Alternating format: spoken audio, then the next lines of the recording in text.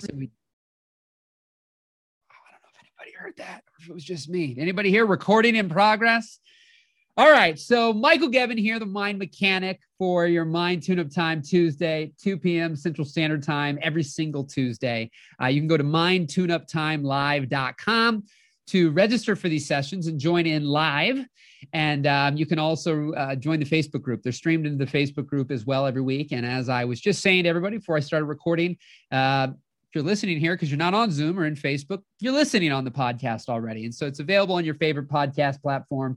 And if you're on there and you're finding value in this, leave a little review. Let people know that you're finding value. And if you don't plan on listening to this particular podcast because you show up live and you've been on these, it'd be super awesome if you went on iTunes, if you do listen to other podcasts, and leave this one a review. So you can go to Mind Tune-Up Time and you should be able to find me, or type in Michael Gevin. You should see my name, my smiling face, and Mind Tune-Up Time. So appreciate y'all being here today. And so this is a call that I've designed every week to really give back. It's complimentary. I don't charge for this. The only thing I charge for right now is access to kind of one-on-one and group coaching where I'm interacting. Like last week, we did our first call on Thursday at 2 p.m. And I got through, I think, 5 people, just boom, boom, and just working through and having people listening in. And those are really, really powerful. And so you can head on over to the mindmechanic.net if you want to learn more about that. But this call is a give back. Been doing it for, I think, 12 weeks now. Every week consistently coming on here and just going after it. And I want really the creatives, people like my buddy who's coming on here, his dad, Steve Sissler, would say, he doesn't consider himself an entrepreneur. He just considers himself someone who doesn't like being told what to do. And I don't know how many of you can resonate with that. I've given this story before. I don't know if I've given it to all of you, but I've definitely said it many times. And while you're leaving your question, if you're popping on there so I can look back, we've got one from Dee and Robin and Alonzo. So leave your questions in there. What would be something you could walk away with this call if you had a question, a thought, something you needed help with? What would be something I could give some insight to that would be really helpful? So this aspect that two designers, and they're great designers. And you can plug in, when you're listening to this, you can plug in your videographer. You love filming, you love editing, you love writing, you love drawing, you love designing, you love crafting, you love creating, whatever that is. But you like to get your hands dirty doing it. And what I mean by that is not out in the dirt and mud, of course, but you want to be the one doing the speaking, the writing, the filming, the editing, right? It doesn't mean you're never going to get any help, but these two designers, they essentially love designing. They're rocking and rolling designing, getting really great at designing, but at their place of employment, they're thinking, I want that next step up. I want that next level. I want that promotion. And the promotion is to really manage a team of designers. You won't be designing. Let's say just take 40 hours. You were designing 40 hours a week and you're getting better and better and better and better, but you want to make more money. You want a promotion. And this is using the context of employment versus self-employment or entrepreneurship. But essentially, they both get the promotion at these separate places. They get the promotion and 6 months pass and one is thrilled. They're like, this is amazing. This was a dream come true. I'm having a blast. I'm loving every minute of it. Whilst the other person is not happy, not satisfied, and starts to question what is wrong with them. Because they thought this is the next level. It's more money. It's the next step, right? Because we talk about these things from time to time. Well, we're going to go to the next level, right? What's the next level? And next levels can come in all shapes and sizes. You know, some people are never going to next level their cars necessarily because they don't really care about cars. Some people are going to next level their home because they don't really care about homes, right? So what's that next level for you? But it won't be the same for everybody. And so this aspect that one is thrilled and one isn't, but the key point here to differentiate is that the promotion now involved managing the designers versus designing. So the person was spending more time managing people and managing a team of people designing than they were getting to spend time actually designing. And for the one person, that was the next level. That was something that they were loving. It was their next evolution in who they are. And they were thrilled. Whilst the other person really wasn't. It wasn't the next step. Because for them, they love designing. And so some of you in this entrepreneurial mindset, I believe, versus, and this is left to interpretation, but I seem to attract, and I tend to be more like the person who actually would rather be doing the design, in this case, doing the coaching or the speaking, than I would managing or having people that I manage or whatever, having a team of speakers and coaches. And neither is right or wrong. Neither is really better or worse. But what happens is if you're forcing yourself to fit in to the one that is seeming to be the norm or what you should do or what you should be expected to do, you'll live frustrated versus living fulfilled. Now, everything comes with its different pros and cons and different challenges. But what I find is that a lot of people are having their metaphoric cars in park and they're not moving because they're so paralyzed by all the options in front of them that they don't pick anything. And so they don't do anything and we don't move forward. So my goal on these types of calls and tuning up people's minds, and the thing that I find to be so powerful, is to really just getting people to make decisions and act and move forward, to make progress, but to recognize what is the thing that you really want to do. And I find that more like, how many of you are really doing what you really love to do? Like, and I mean, not a little bit of the time, I mean a lot. I mean, over 80% of the time in your professional setting of work, you are doing the things that you are thrilled to do, that you are absolutely loving doing, right? Versus you're like, well, I do things I love. I do things I like, but man, there's a lot that I don't like. There's a lot that I don't want to do. And then I would look at your business and your income in relationship to that. If somebody's on here and they're crushing it income-wise, I mean, there's a number of variables usually here, but like they're crushing it income-wise, I find that those people are tending to have more things they like doing than they don't like doing. And people who are really struggling income-wise, typically, not always, there's transition periods, but typically have more things that they don't like doing than they like doing. And because that weight is heavier, there's more in it, there tends to be more inaction. You know, you tend to not move, make progress, and move forward when you have things that in the back of your mind, you wish you didn't have to do. You don't want to do. You don't like doing, right? And so my thing, and you've seen it on some of these calls, is to get people, I'm not looking for someone's, what's the best opportunity? Because here's the thing, what's the best opportunity will be different for everybody. Because the best opportunity for you is the opportunity that you're going to actually follow through with consistently, that you're going to show up consistently to. Not the one you show up for 3 weeks to, and then leave it and then go show up to another one. And believe me, I get it. I've done it 1,000 times in my career. I mean, I was the epitome of buying freaking, business cards and websites and URLs and doing all these things that I didn't make a dime from something. I get an idea. Oh, let's buy this URL, crazyapps.com.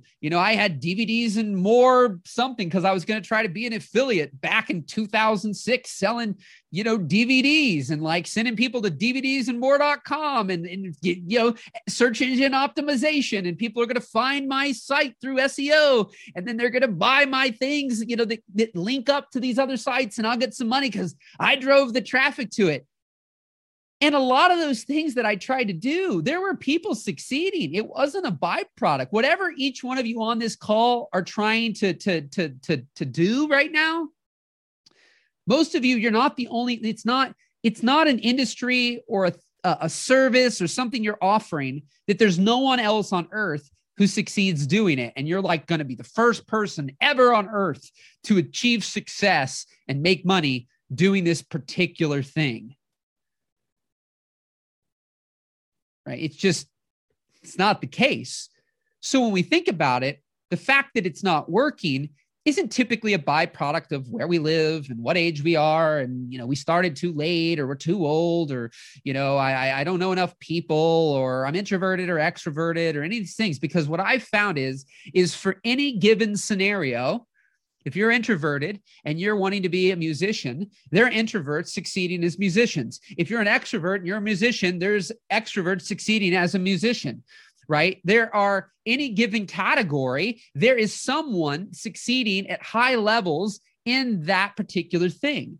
But to the degree that we are looking at our deficits, right, versus our assets, and we're focused more on what we don't have than what we already have. And I find a lot of people have a lot more skill sets than they give themselves credit for, and or know what it is that they really want to do, but you don't know how. And I deal with this, right? Full transparency. The only thing really left that I'm finessing and playing around with a little bit is really my offer in coaching. Full transparency. I always try to be on here. It's like I don't try to stand up on a pedestal and mountaintop and always act like, I got all the answers and I got everything figured out and I don't have any problems or challenges or difficulties. Life is just rainbows, butterflies, and unicorns. And my gosh, wow. Too bad for all those people that got problems. Like, good Lord. I mean, come on. Problems. What are those? I remember those back in 1995. Problems, right? But what is that now? No, I'm not that. Right. But I've taken things step by step by step, day by day by day, year by year by year, and essentially have continued to chisel away at things to where, I don't have lots of what I would consider problems in the sense of like, man, life is so difficult and so hard anymore. And I've been saying this lately, that one of my bigger missions now is to get people to feel safe, secure, fulfilled, happy, satisfied now, today, in a sustainable way, without paying off all your debt. Now, I'm not saying you're not going to pay off debt if you have debt, without making $10,000 a month, without getting married, getting divorced. I mean, all these things have different consequences, right? Or different feelings attached to them. Because you may be unhappy in a marriage. So it's like getting divorced may bring you the satisfaction, right? But there's all these things that at times we're looking for the circumstance, the situation, the achievement, the outcome, the goal, the money, the finances, right? For us to, as a default, be at peace, feel satisfaction, fulfillment, have fun. And I know I lived that way for a long time. It was always very future oriented. Like I'm chasing, I'm pursuing. Right? How many of you have ever like experienced a dog that you run at and it runs away versus running at you, or something where when you chase it, it runs, it's further away, right? And so what I find is that, right, if you are satisfied with where you are now, things can always improve and be even more satisfied. Absolutely. Like I say things like, my relationship with my wife gets better and better every year, every day, right? It's not because I'm coming from a place of my relationship with my wife isn't good, right? I'm not coming from negative, getting to positive. I'm at positive, getting even more positive, right? And again, I'm a human. I'm not a robot. So I have human experiences and feelings. I've been a little exhausted here for a week or so because we've been watching our puppies like hawks for the last 7 days because our little Bonnie got fixed. And, there's a brother and sister and they can't be, technically alone. And then when we separate them because they've been together for the last 7 months, that's a whole thing. And so overall, outside of this week, they won't really need to be separated. And so, my wife and I are taking shifts and doing things and I'm sleeping on the couch and I'm letting her sleep because, it's just who I am. I'm fine. I'm like, well, honey, because we decided we'll go back and forth because we were both sleeping on the couch. And then it was like, well, you go up there. I want you to get your extra rest. I'm pretty good with less sleep, but then I'm sleeping fine because we were going to go back and forth. I'm like, nah, we're developing a pattern right now. It's good. We'll just keep it. My back's not hurting. I'm getting the sleep. They're doing good. You're doing good. We're good. And so we found a solution, because initially for the first few days, I was like, oh my God, we got like 2 hours of sleep the first night and I was dying. Right? I felt like, and there's that language, right? I wasn't literally dying, but that's how, and we've got to watch that. And I say the power of language all the time, right? So that aspect, I wasn't dying. I was exhausted. I was really tired. I felt that made my fuse shorter, but it wasn't a source of like, man, life sucks and it's miserable. Right. And then we solved it. And ultimately we know it's fleeting. Right. But if you have a career, a job, or you're an entrepreneur, you've built something up and you've reached a place where effectively you don't know how to get out of it. Some people have that. They're entrepreneurs. They're not, they're self-employed and they've reached a state where they loved what they did and now they don't anymore. And I've been through that. And the thing I mentioned earlier about the true entrepreneur, what I find is those two different types of people. There's the people who would rather be getting their hands dirty, doing the work, creating. And then there's people who at times they fall into the role where they can manage people. Again, neither right or wrong, but if you're trying really hard, I go fish, climbing a tree, right? Get up with the monkeys. If you're that person trying to force yourself to want to be at that next level and manage people, you may be very dissatisfied. And then that dissatisfaction is going to affect all areas of your life and typically will then affect your income. I have seen people who got businesses to certain places. One specifically I'm thinking of, a couple $1 million in revenue. Then they're the CEO, they're the owner, they're the founder. And then they were kind of managing people and managing the team. And the company started to go backwards because too many people's egos. So well, I'm the founder, I'm the CEO. Like I started this thing. But for that person going back into a role of really just marketing and covering this small little team and just doing the marketing and the messaging, rather than being at the top and hire a bunch of marketers and managing the team and doing all that, they did not want to do that. They did not like dealing with people in that capacity. And so they went back and then they were far more fulfilled. And then actually the company doubled over the next 24 months. And so my thing is the more you can align with what is the right thing for you, not what other people are doing, not what other people are liking, not what's working for other people. Life is not plug and play when it comes to that worked for them. It's going to work for me. I brought this up a couple of weeks ago, and this theme will keep coming back, right? Fact versus fiction. What is something that's a fact, meaning it's true for everyone? And what is something that is fiction, meaning it's kind of made up, right? When we think about this idea, one of my coaching classes is bringing up this aspect of being triggered and how he watched this YouTube video. He started to get angry about it and he's reading comments and people are saying they're getting migraines, right? So what is that for you? What ad do you see? What person do you see? What client reaches out? What thing is happening where you're very triggered by that? See, the thing is, with something like that, you're allowing yourself to be triggered because it's not a fact. It's a fact for you in that moment, whatever it is. But that same scenario happening to 20 different people would have 20 different outcomes. Not everybody's going to be triggered by it or mad or upset or irritated or angry. So when you start to really get that certain things are facts, true for everyone, and certain things are fiction, meaning made up by you. So if you're making up in your mind that a certain amount of money will have you feel safe and secure, how many of you are making, I'm going to throw out, I don't know how old y'all are. I seem to have a crowd that's somewhere between, 30 and 70 something years old. So I'm going to say 20 years.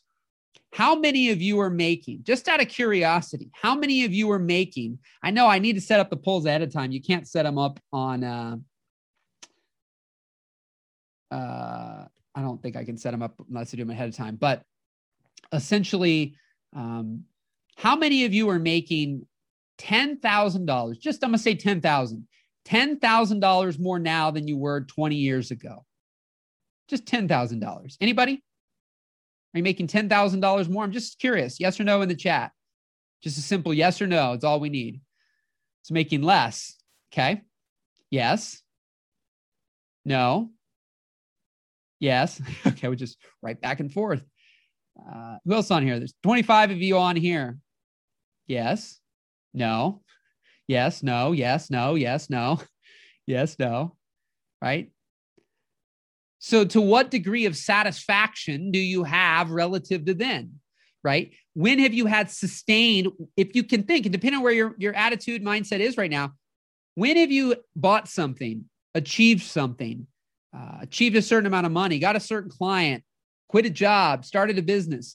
When was the feeling of fun and fulfillment and joy sustained? If it's sustained for you, right? Have you hit that? Like, do you feel absolute satisfaction? Right? Or do you have a high? You bought something like, oh my God, this is so awesome. You're so excited. And then 5 seconds later, 5 minutes later, 5 days later, boom. And you're looking for that new hit, right? That new hit. What's that new hit that's going to give you that high for that moment, right? Reaching for more. And I think that's the thing, Robin, you've brought it up. I think some people are afraid of what I say. I can see where it can happen, right? Some people, their need or desire in their mind for more and for some kind of achievement in the future, that then, right, this pursuit, I'm pursuing something that then when I hit that, the problems go away. My challenges go away. Life will be great. I'll be satisfied. I'll be free. I'll have time freedom and financial freedom, right? That someday. And my goal is to achieve it today. Yeah, you'll have things happen. I get it. But today, now, how's that happen? Well, likely you can get that sounds all wonderful and fuzzy today, but we all have certain default programming, right? If your life's a roller coaster of emotions, you're like super happy today, you're super dissatisfied tomorrow, you're super happy for a week, then you're super dissatisfied or depressed for 3 weeks, like, and you're on this just constant, roller coaster versus more moments. And moments to me can last hours, and depending on what it is, could last days. But how much is that emotional roller coaster, right? And if it's working for you, I go like this. If you can't see me, it's 2 thumbs up. If that's working for you, if the roller coaster of like high highs and low lows is like, you're like, I love that. I love being super depressed for like 4 or 5 months and feel like I want to jump off a cliff. But then I love the highs. They're amazing. And I'm not talking about just go through life, super neutral, right? But simultaneously, this aspect of like, grateful for today, new levels, new challenges, right? Now, what's interesting is I love that. Some people, new levels, new challenges. Like, some people are looking for that next challenge, whilst other people are like, I'm tired of being challenged. I mean, I've had people on calls like this. They're like, I'm exhausted, right? I'm absolutely exhausted. I'm tired. And I feel for that because I've been there where it's like, I'm tired, right? Just from doing certain things, right? And it's okay to be tired. I am not sitting here expecting people who interact with me, show up to these calls, to be rainbows, butterflies, and unicorns, and everything's just amazing. And I'm so happy all day, every day. It's just so great. Come on now, right? That's not what I'm expecting. But I do think that there's a level where we can default to that, right? That's our default. And then things happen that throw us off here and there, versus a lot of times people are like driving under rain clouds, and every once in a while the sun comes out and they're like, oh man, it's so nice. Oh, here comes the rain again. I don't know why I'm always feel like it's always raining, right? And that's how it is. It's like they come up, they get a breath, and it dissipates, right? So it's okay to be tired. It's okay to, not, to be stressed, to be worried, but to have the ability to understand how you can develop your mind in such a way where you don't have to stay there, right? Yeah. So let's do some Q&A here. Let me pull back up here. You can use the Q&A box. Let me scroll back up to the top for a second. Where did it go? There was a couple things that popped in here. D. Ryan, need motivation to get motivated. I'd love if you want to elaborate on that, but right, like, what's that thing? Need motivation to get motivated. And that's what comes to my mind instantaneously around that is the aspect of accountability, not accountability that can be empowering, but accountability that's disempowering to me. That's just, for most situations, I don't think it's what we should be seeking out. So some of us are seeking accountability or motivation for people to get us to do things that, quite frankly, we don't want to do. And my assertion to that is we've got to really look at things. I've brought this up before. If you're having, I won't go through the whole story right now, but there was a conversation that, quote unquote, really needed to be had with my mom. And this happened last year. And I brought this up, I think, a few weeks ago. So, but like, no amount of money on the world was going to solve that problem, right? Solve that challenge. The biggest way it was going to be solved was through conversation that I had been avoiding. And so that is something I needed courage. That is something I needed to push through. That is something that, whatever, like, it was something I procrastinated on, right? Motivation. I need to be motivated to do it, whatever. But like, that is something that sustainably after it happened, and it wasn't something I needed to learn like massive amounts of skill sets. Like, this wasn't like, learning how to become an expert guitar player. And I'm like, oh God, I'm so far, I don't know how to play the guitar at all. Right. And you really want to play it, but that's just the thing. And if you were trying to go, I can't play the guitar at all, and I want to make, $100,000 a year playing the guitar, you're going to feel like you're 100 miles away. Because if you don't know how to play the guitar and you feel like the only way to make $100,000 in your life or, in a year would be to play the guitar, and you're at ground zero, that could be very defeating because you have so much to go. And you're like, you got to reach this point before you're going to be good enough to play guitar so you can make money doing it. Right. But that conversation was just having the conversation. That was it. Having the courage to have the conversation. So did I have fears there? Sure. I had all this stuff in my mind made up about what would happen and this and that. And yet once I did it, up, better in that particular situation.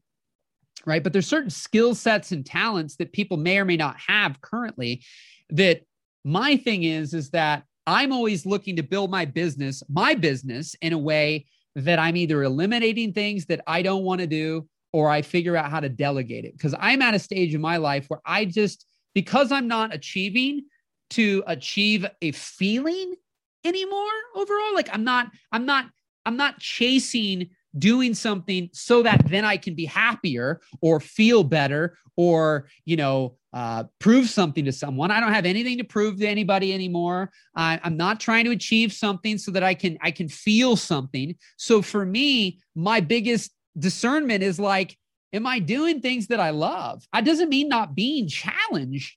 It's a challenge to continue to potentially improve these calls. How do I make sure that people, are getting value out of this? That when I'm speaking, I'm not wasting people's time, right? And they're like, wow, I came to this guy's been, flaunting this thing for weeks. I finally show up and that was a colossal waste of 30 minutes. Right now, well, some people may feel that way. That's fine. And the majority don't. So it's not that I'm going to have everyone on a call always completely satisfied. I have that expectation set. But at the same time, there's that aspect that I've designed things in a way to where I know myself well enough and know where I'll get held up and where I'll keep moving. And where I keep moving is typically in the areas that, like, I can get better and better at this.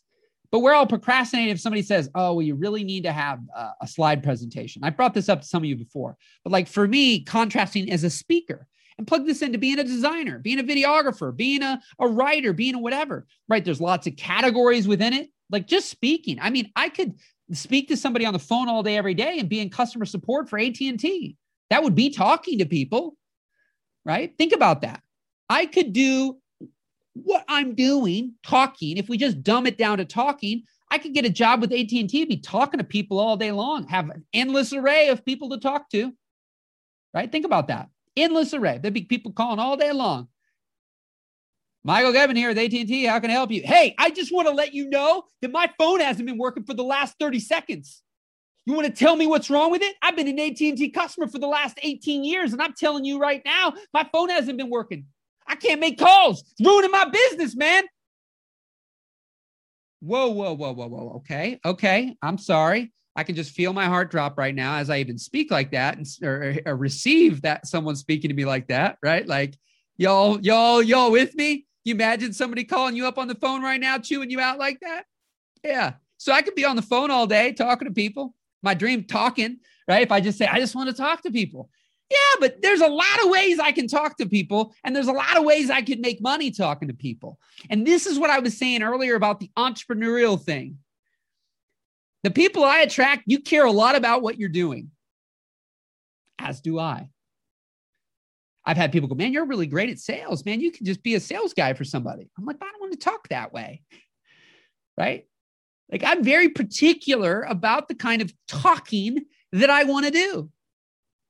So if you're a musician, a designer, a writer, a photographer, a videographer, I can almost bet money, I bet my life that you care a heck of a lot about what you're editing, about what you're shooting, about what you're writing, about what you're designing. In the early days, a lot of people don't. They're like, I don't care what I'm doing now. I'm excited that I'm getting paid to write.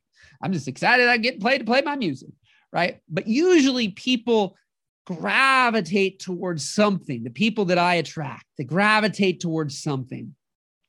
And then they might not be able to know how to make that work from a business standpoint, but they're not like, I'll just do anything for money, right? I like video.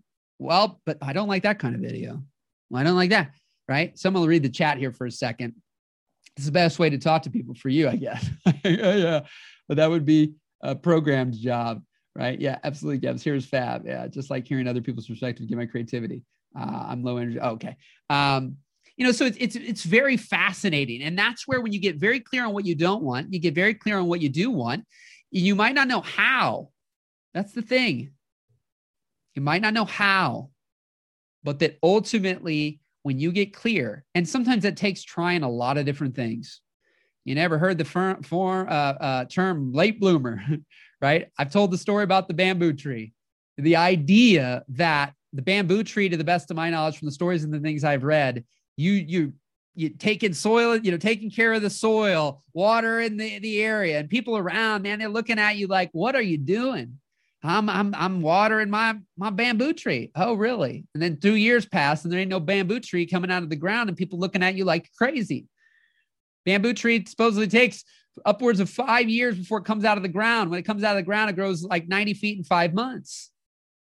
So we're all different. Some of us are the bamboo trees, right? So what can you do to stop overthinking? Great question, Robin. Great question.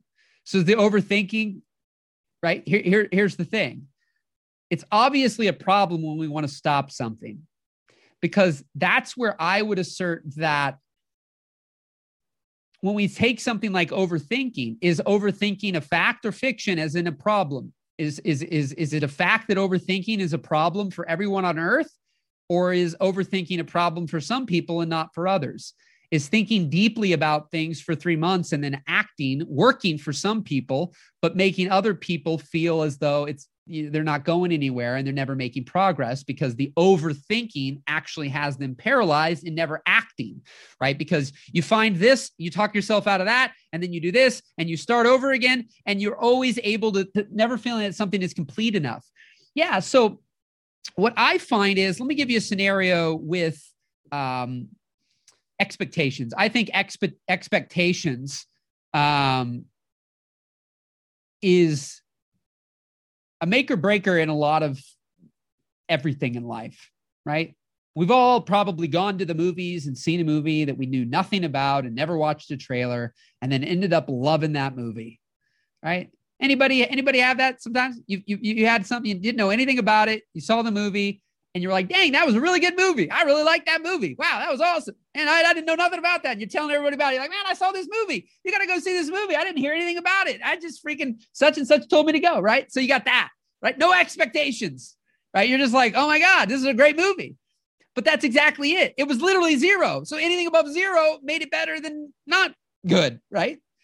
But then you got the movies that you go see because they've been hyped for like 3 years, right? They've been talked about. They're everywhere. They're in the trailers, they're pounding it, ads everywhere. You've been hearing about this movie, right? And it's, the best movie on earth. So you go to this movie and you're like, it was okay. It was all right. It wasn't what I thought it would be. Right? Because you had an expectation of what that movie would be like. It'd be this level of good, or this would happen, or this was going to happen in the movie. Right? And then you hated it, or you didn't like it, or it wasn't as good because it didn't live up to what? The expectations, to the hype. So the interesting thing is, for some of you, you got expectations in your mind. You got hype in your mind, or other people have hyped you. Webinars, ads have hyped you. 7-day challenge, make $10,000 in 7 days, right? Oh, wait, can't do it in the 7 days, right?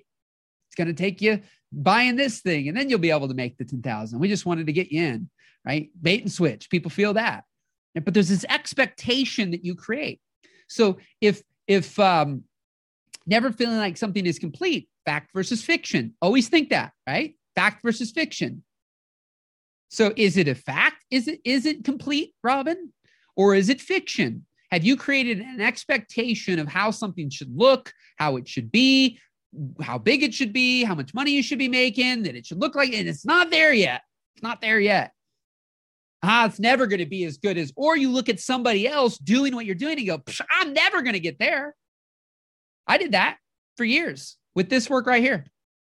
You're comparing, you're judging, you're looking at other people and going, name whoever. I'm not even going to name names right now. Whoever it is that's big in personal development that you look up to. Likely I know of them, right?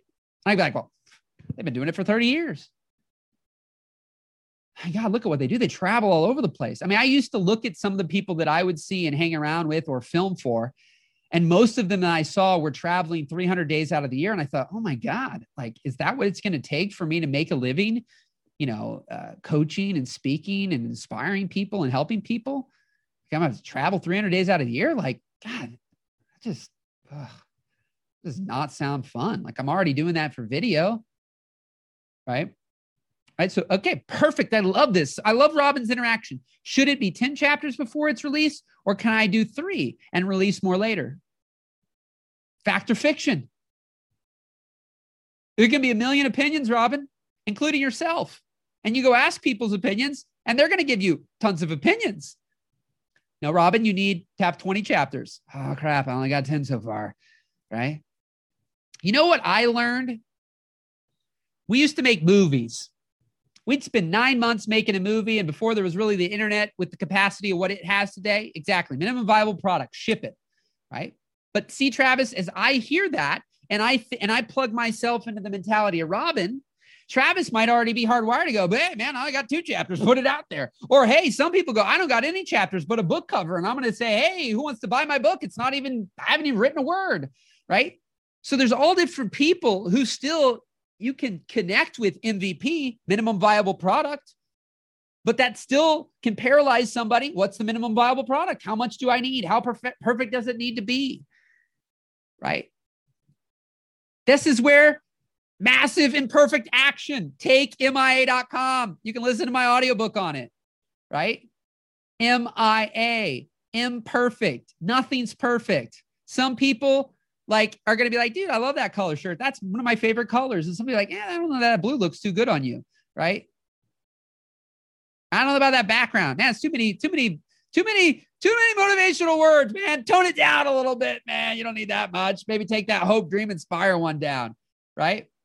I get it. Choice of titles, but there's the thing too. And I've had that, Robin. I get that being paralyzed. I get it. I'm 99% of what I talk about in these calls and you will ever hear me talk about, I've had probably some level of issue with that. The things that, or I'm going through it, which I also bring up, right? So I get the titles. Anybody happening to listen to this that is on the podcast, my podcast, just to let you know, started out in 2014. Now I just chose is what it is. Is it right or wrong? I don't really care. Right? But here's what happened specifically for my podcast. Geb's Juice. That's the name of my original podcast. I did 150 episodes of Geb's Juice, right? 150 episodes. Then I stopped. Didn't load anything till I think 2018. Then I did 4 episodes of what I called the Geb Show. Then I actually can't really fully remember why, deleted those. So those aren't even available on there right now. But I did 4 of those. I literally changed the graphic, changed the title. So it was called Geb's Juice, had a Geb's Juice graphic, had 150 Geb's Juice episodes, which are still up there to listen to, actually. Then it became the Geb's Show, and it had a new graphic and a new title and a couple episodes. Then I gave up, stopped doing that. Then I didn't do anything for about a year-ish. Then I called it Jumpstart Sessions. And then I did about 50 episodes of that before I stopped. And changed the graphic, changed the title, had episodes loaded up. Those are actually still there. So the 150, 148 or something Geb's Juice are up there, right? Exactly. I love that too. That's another method. 5, 4, 3, 2, 1 act, Mel Robbins, right?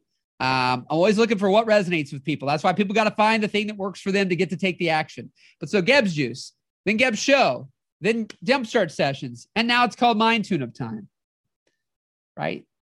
That's me knowing that. And how long will it be Mind Tune-Up Time? Maybe the rest of my life, maybe 10 years, maybe 10 months, maybe 150 episodes again, maybe 1,800 episodes. I don't know, but I've let go that there is a right and wrong way to do things, because at the end of the day, it's still in your imagination what is right and wrong. How many of you are getting that intellectually right now? But it's very difficult for you to implement. Just be honest. There's no judgment, right? But you're getting it, but do you feel, so you get it, but do you feel it's difficult? So then type that, I get it. Do you feel it's difficult to implement, to really embody that?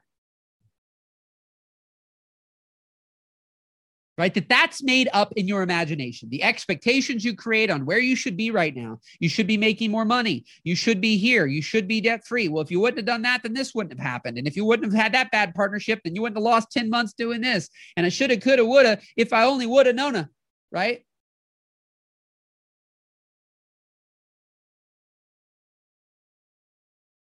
Shoulda, coulda, woulda, if I only woulda known, right? And things would be different. That's all made up in your mind. That's made up. You can start to make up a new story. You can't make, the past is what it is. The perspective you give to it, can be whatever you give it. But simultaneously, your future is no more real right now. What happens from this day, from this second, moving forward, is no more real, right? So that Johnny Jackson, your long lost brother, sister's father's mother's cousin, happened to leave you, Janice, $50 million. And that happens tomorrow. Now, if you expect it to happen and it doesn't, you'll likely be disappointed. But to the degree that it could happen, that you're open for the possibility, right? That anything's possible. I used to say that, but it was conditional. I really didn't believe it. I really didn't believe that anything was possible. I thought, well, that's possible. That's probably not over there. Now I really believe it. And I'm open to possibilities. I just had 2 incredible opportunities. Some of you have heard about the whole Sam Cart story. It's on, I think, episode, the first one up on the podcast right now. It's called Welcome to Mind Tune-Up Time. But like my wife and I, you can do 2 things. How many of you have lost a job or lost something?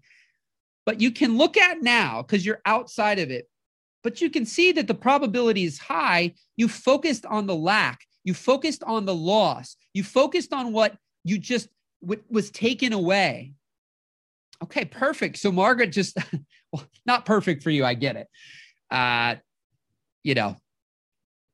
Some people, when you're in the thick of things, depending on what I talked about a few episodes ago, positive mental momentum, right?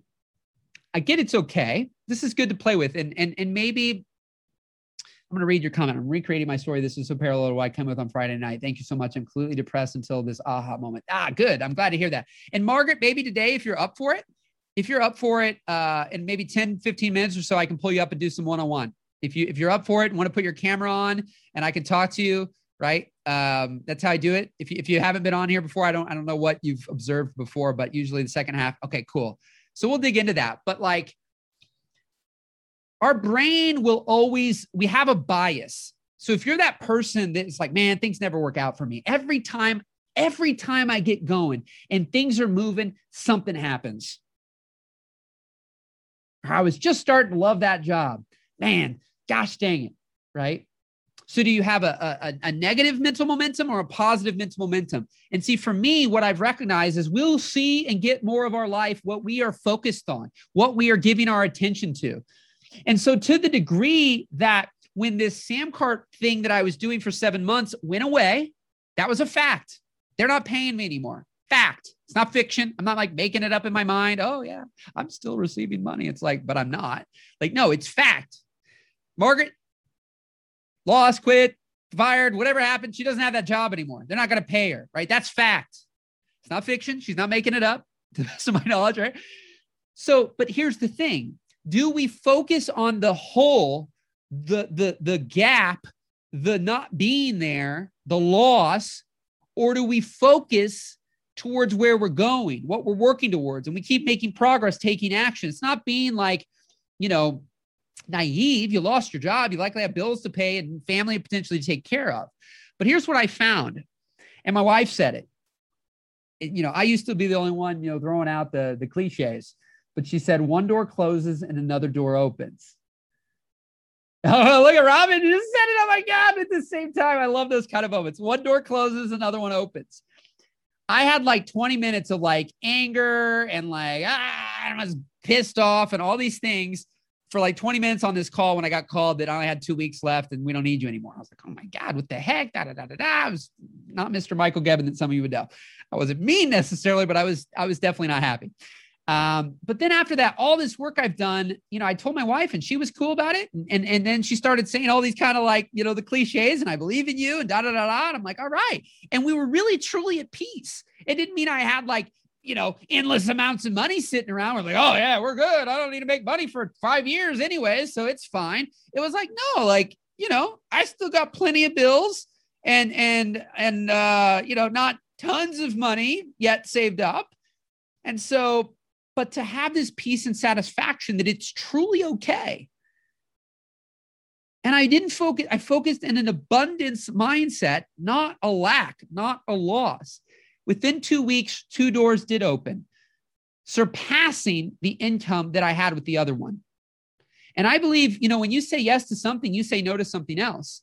So when you make decisions to go down a certain road, go down a certain path, doors will start to open that could have never opened until you opened the god dang door, right? That's GAWD, God, dang, right? If you keep going back and forth down the same road every day, there are signs and signals and things that you will become very familiar with. Whatever those are, you'll know where they're at. Oh, this one's coming up. Another 5 seconds and there it is, right? You could spell out, if somebody got in the car with you that's never been down this road, you could describe that street and everything on it and the houses and the signs and the people and the whatever to a T if you've been driving down that road for 10 years. But then there's the end of the road. You're like, oh God, this is that being paralyzed, crippled, stuck, scared, fearful. It's not perfect. It's not ready. It's not whatever, right? And it's left, right, or straight. You don't know what's down those roads. But until you make the decision to turn left, will you love what's down that road? Maybe or maybe not. But new signs and signals will be seen that could go, oh, turn around. It's actually a dead end. Turn around and you can go back and you go back on that other road. Oh my God, this is an amazing road. There's so many cool signs and people and things down here, but you never see them until you make the decision, until you decide to cut off, to, stop just going back and forth, back and forth. If you love that road, there's nothing wrong with it. But sometimes we need to explore these new roads. But it's not wrong. It's not bad. But when you make those decisions, things will start happening that couldn't happen until you made the decision. So by being at complete peace and satisfaction, this is where the people who are new to the woo, if you will, which I was an extreme, like, Yeah, the woo, the law of attraction people, they're just going to get in their basements and kumbaya around a circle and wish things will happen for them. Good luck. Right? That's how I used to be. And now, I still don't kumbaya in my basement and, sit around in a circle and wish things will happen, if you will. But I understand things on a whole new level. And some things have not happened in my life yet. See, what you've got to take is we're always trying to predict our future based on our past, but you're a new person after this call.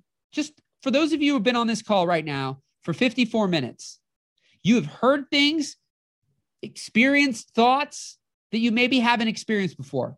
Literally, Megan just went, "Thank you so much. I was completely depressed until this aha moment." Right? So that's a win, right? That's awesome. I'm super excited. I'm super excited to talk to Margaret, but that's a win. So there's things you've heard, ahas you've had, thoughts you've had that have popped up as a byproduct of being on this call, listening, that this new version of you has no longer experienced things that you already did once in your past through that person that you are now.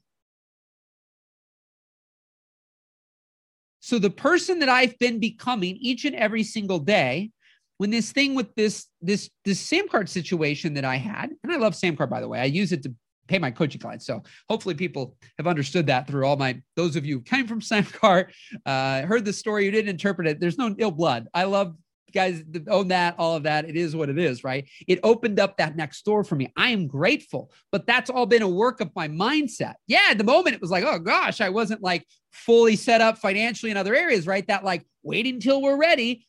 But so much magic has happened since. I call them M&Ms, magic and miracles, right? And so this aspect that I hadn't had what just had happened since I've had this new attitude. So my wife and I are both total peace. We weren't stressed. We weren't worried. And we focused on abundance rather than lack, rather than loss. And within 2 weeks, from things I didn't pursue, there were opportunities I had planted seeds years ago, but I hadn't reached out to these people. And what could seem like an accident, a miracle, a coincidence, luck, whatever, these opportunities popped up. And I believe it's because I never focused on there ever being a loss of income at all. And so because my bias, because my view of the world wasn't in the loss and the lack, and man, every time I get screwed over, I could have done to that mindset. Man, I get screwed over. I can't believe this. Honey, what are we going to do? Oh my God. I don't know, honey. I don't know what we're going to do. I don't know what we're going to do. I mean, I am not ready for this. I'm not ready for this. I don't know what we're going to do. I don't know. Maybe I need to consider it a job. Maybe you need to get a job. Maybe you I don't know. I know you're doing your arts and crafts, but this was a big hit, right? I hope you get that. That didn't happen, but that's just as easily what could have happened, right? There's always two choices to make when anything happens, because everything is neutral till we give it a charge. So when they're like, hey, 2 weeks left. Hey, Margaret, we don't need you anymore. Whatever happened, right? You're going to have your human experience. Oh my God, what are we going to do? I did do that for 20 minutes. I was like, oh my God, what's going on? Crap, I wasn't ready, right? But the work, so sometimes you can't stop. So sometimes I stop overthinking. So I haven't figured out. I didn't stop that natural reaction to that situation.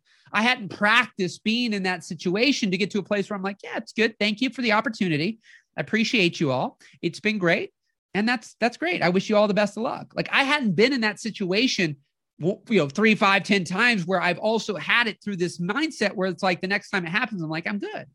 That hadn't happened.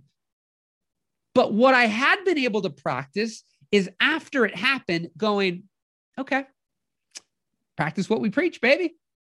Right? That's where the rubber meets the road, not stopping the human experience, but observing it, being aware enough to go, whoa, okay, hold on now.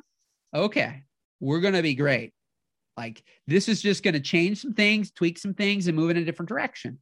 That's what the power of this is, right?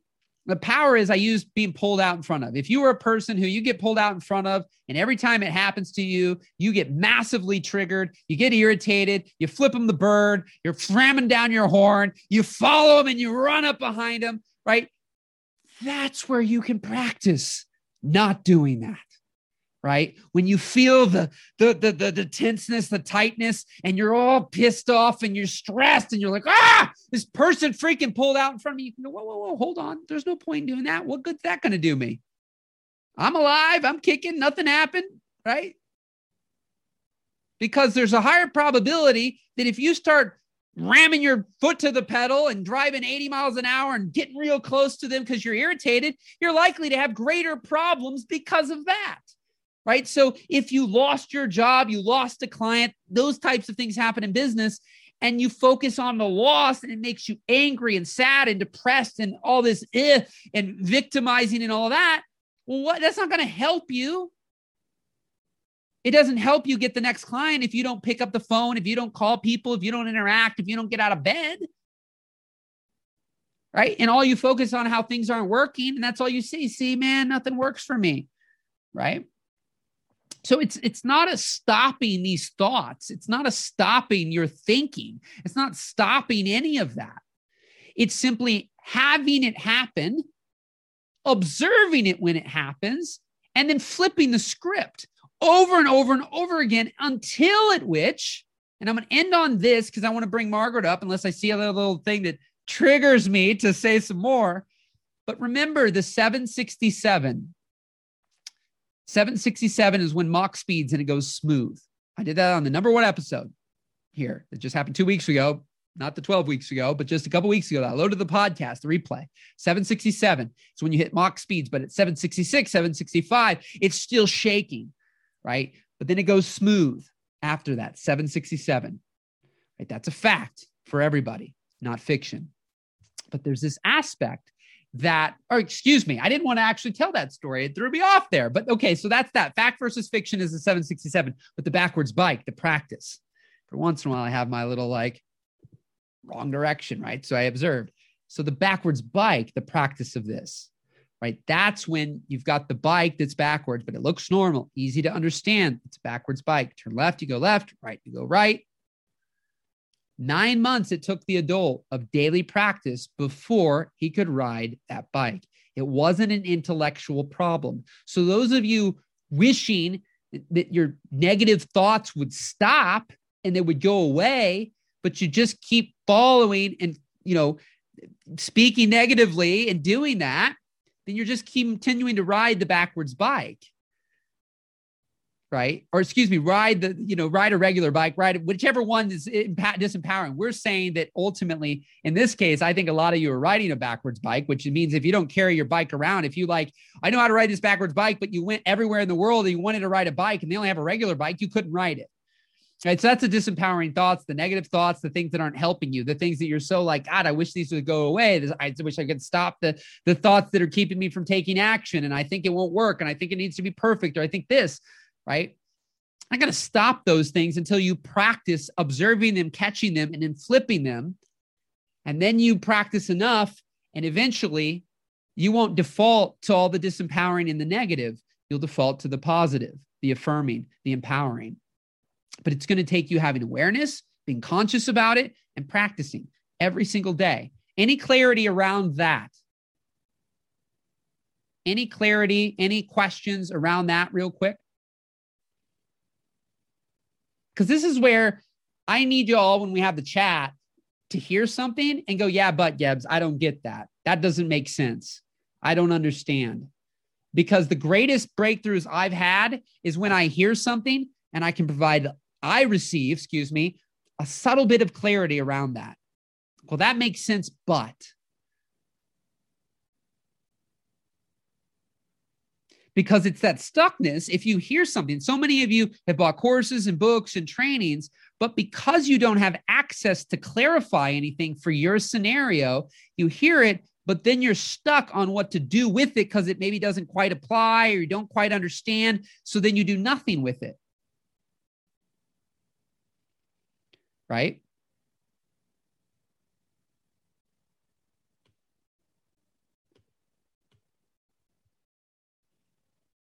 Yeah, let me get that for all of you. I always bring it up. I'm going to grab the story with for y'all real quick. Let me grab that video. I actually did a backwards bike, but see, I didn't even get it, right?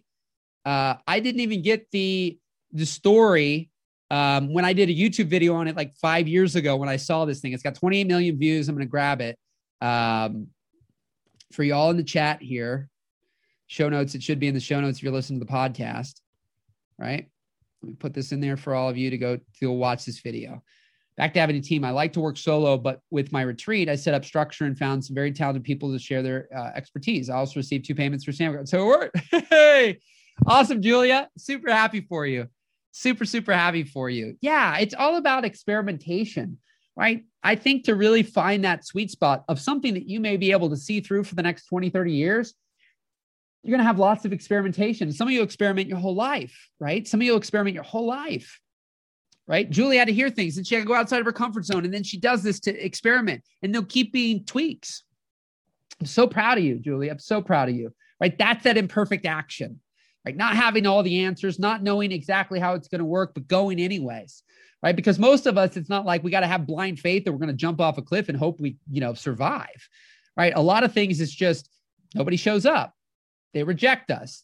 They say they don't like us. They don't want it. Like there's a lot of more, verbal, emotional pain or suffering around something than there is actual physical. Most of us are all we're dealing with. All our problems are made up in the mind. I really believe that, right? Because the physical problems are real. If I took a baseball bat to all of your knees, it's not going to be like, oh, that didn't hurt. I'm good. No problem. Thanks, Gabs. That was so cool. Glad you hit me in the kneecap. Like, no, it didn't hurt at all. It's amazing, this mindset work that you've helped me do, this mind tune-up. You hit me like freaking so hard in the knee and it didn't hurt one bit. Thank you for that. That was great. It really helped me out, right? Like, no, that's not going to work that way, right? There are things that are going to fact. If you hit 10 people in the kneecap super, super hard, the strongest person alive with a baseball bat, it's going to hurt. You're a victim of that. I don't think there's anything to, misconstrue here, right? But then to the degree that you're like mad at that person the rest of your life and suffering from that is now in your mind. You may be suffering physically. Your knee may be hurt. I get that again. And it may have been that person's fault. But there's those things you see about letting go. They're not continuing to hit you every day. You may have the pain from it, but so much of us are suffering from things that have happened weeks, months, or years or decades ago. And no longer is that person physically or emotionally hurting us. We're doing it to ourselves. Somebody said, you couldn't do that. That's a stupid idea. And then you went in the direction they said you should go because that'll be how you'll be successful. And then you suffered until you choose to no longer do that thing. You kept suffering from that thing that somebody told you, right? And so I just want to make sure I discern the difference between things that are made up in my mind that I'm suffering from versus that aren't a fact, because not everybody would suffer from that same thing. And then knowing that I can flip the script and no longer suffer from that. So I no longer have to wait until someday to be living the life I want to live. And then I can focus on what I want to do each and every single day. So rock and roll, everybody. Take a commercial break here. We're going to be on the stretch here. I'm going to be pulling Margaret. If you're still on here, Margaret, get in a quiet place and get a quiet place, get your microphone and video ready. I'll pull you on here in a second. And again, for all of you on here, super grateful for you being here. And I always read the chat after the fact. So if you have things to say, thoughts, suggestions, I see Norman, I'm gonna read that in a second, but I always open this chat back up afterwards and read the chat if I don't get to read everything while I'm on it. And again, for those of you who can't make it every week, and whatever the time frames and whatnot, again, I've loaded this now, favorite podcast platform. And if you check back we check there when they're up, or you check back, usually I'm trying to do it now within a couple days, I'm swapping the text. So the last 2 weeks, on Facebook specifically, there's actually a recap where it has a little blurb and there's timestamps, some notable quotes, links in there. So those things you get added. I got a lady right now who's doing a quote unquote show notes. So she's doing a little blurb. She's doing timestamps and 5 minutes talked about this, 20 minutes talked about this, 28 minutes talked about this, 29 minutes talked about this. And so there's stuff there to look at. I think that's super powerful and helpful for people who kind of want to look back. Cause for a while, they look the same, they're titled the same. They're all just called Mind Tune Up Time. And it's because I go more with the flow. So I don't have like a fully scripted, planned out, I'm going to talk about this for 10 minutes and this for 20 minutes. And that works. And when people are on here live, they love it. They stick, they stay. But at times to watch the, quote unquote replays or other things. And I also know it's hard to watch replays on Facebook, if you don't keep your phone open. But there is a podcast functionality too. Anyways, I can go on and on, but the bottom line is for those of you who want to recap something after the fact, but can't make it every time live, I am getting those now because it is easier to typically listen on a podcast after the fact. Or like I said, there's podcasts loaded into my fan page, Michael Gebbin, The Mind Mechanic now. And those actually, for the first time, you can actually listen to an audio and close your phone and turn off the Facebook app and keep it playing. Unlike if you listen to this replay after the fact, you don't leave your phone on and open to Facebook the whole time. Won't keep it. So anyways, that's that for all of you listening. Again, for those on listening to that who aren't here on Zoom, you can go to mindtuneuptimelive.com and essentially you can get into the Facebook group and you can also register for these Zooms, which is where the main action. I think a lot of the people from Facebook are coming over to Zoom and interacting there and interacting in the chat. And then, of course, you can go to themindmechanic.net. I don't have a super fancy page up right now for that, but you can go to coaching tab. And for those of you who've seen enough and heard enough and want my extra help, you can see what we have to offer there on that page right now under coaching. And like I said, it's not a super convincing page. I got the least common denominator, the MVP. I always try to tell people, I'm being an example. I had Julie, who was on here, when she said, I want an example of somebody who doesn't sell, who's a manipulator and pushy and forceful and all these things. I said, don't misconstrue me because I'm not super fancy with all these fancy slides and structure and standing on a mountaintop and acting like I'm better than all of you, right? I don't do all that. So sometimes it's like, hey, it's just this nice guy who gets on these calls named Michael Gebbin and, he inspires us for a day, right? But I said, what did I say? Right? We were at dinner at the Mind Tune Up meetup I had. And she's like, oh, we talked. I was like, hey, if you want to sign up now, that's fine. If you don't feel ready, that's okay. I'm not going to push you and force you to sign up or say a bunch of things to, whatever, manipulate. If you're ready, great. If you're not, that's okay. I'm here, right? I'm not going anywhere. This is definitely my sweet spot in my calling. So I'm not going anywhere. Now with the prices and some of those things may tweak, but at the end of the day, I'm here. She's like, you're right. And she signed up right after that. Right? Because she wasn't expecting that. She was expecting me to be pushy and forceful and whatever. And so that's the thing. I'm here. If you want more help on Thursdays right now. So this is Tuesday when I'm recording this one on Thursday.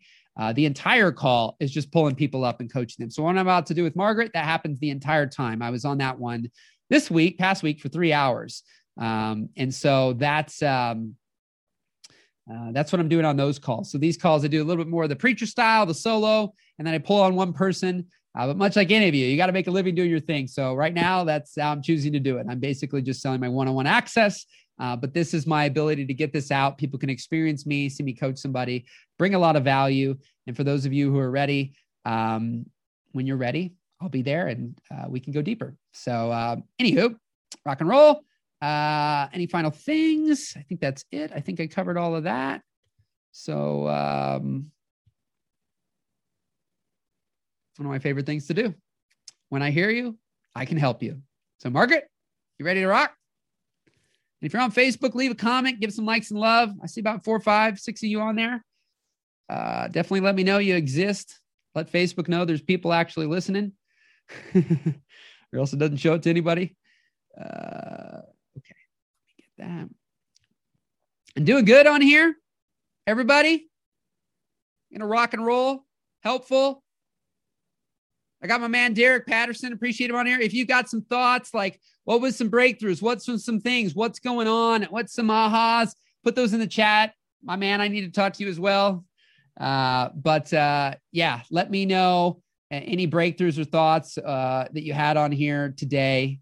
We're seeing the things, the biggest wins for people, and like I said, if you want to type in here again too, why you come here, because the more, I do my free phone, people listen and people stay. So I assume people are happy and they're getting what they want out of it. But at the same time, I definitely love to make sure that I'm getting feedback from you. There's certain things I may never talk about, even though you give the feedback, but I'd love to hear, where you're at, what's going on, and why you come, and what you're getting out of it. That way I continue to tailor to the people that are coming on here in the areas I can help out with most. So let's pull on Margaret.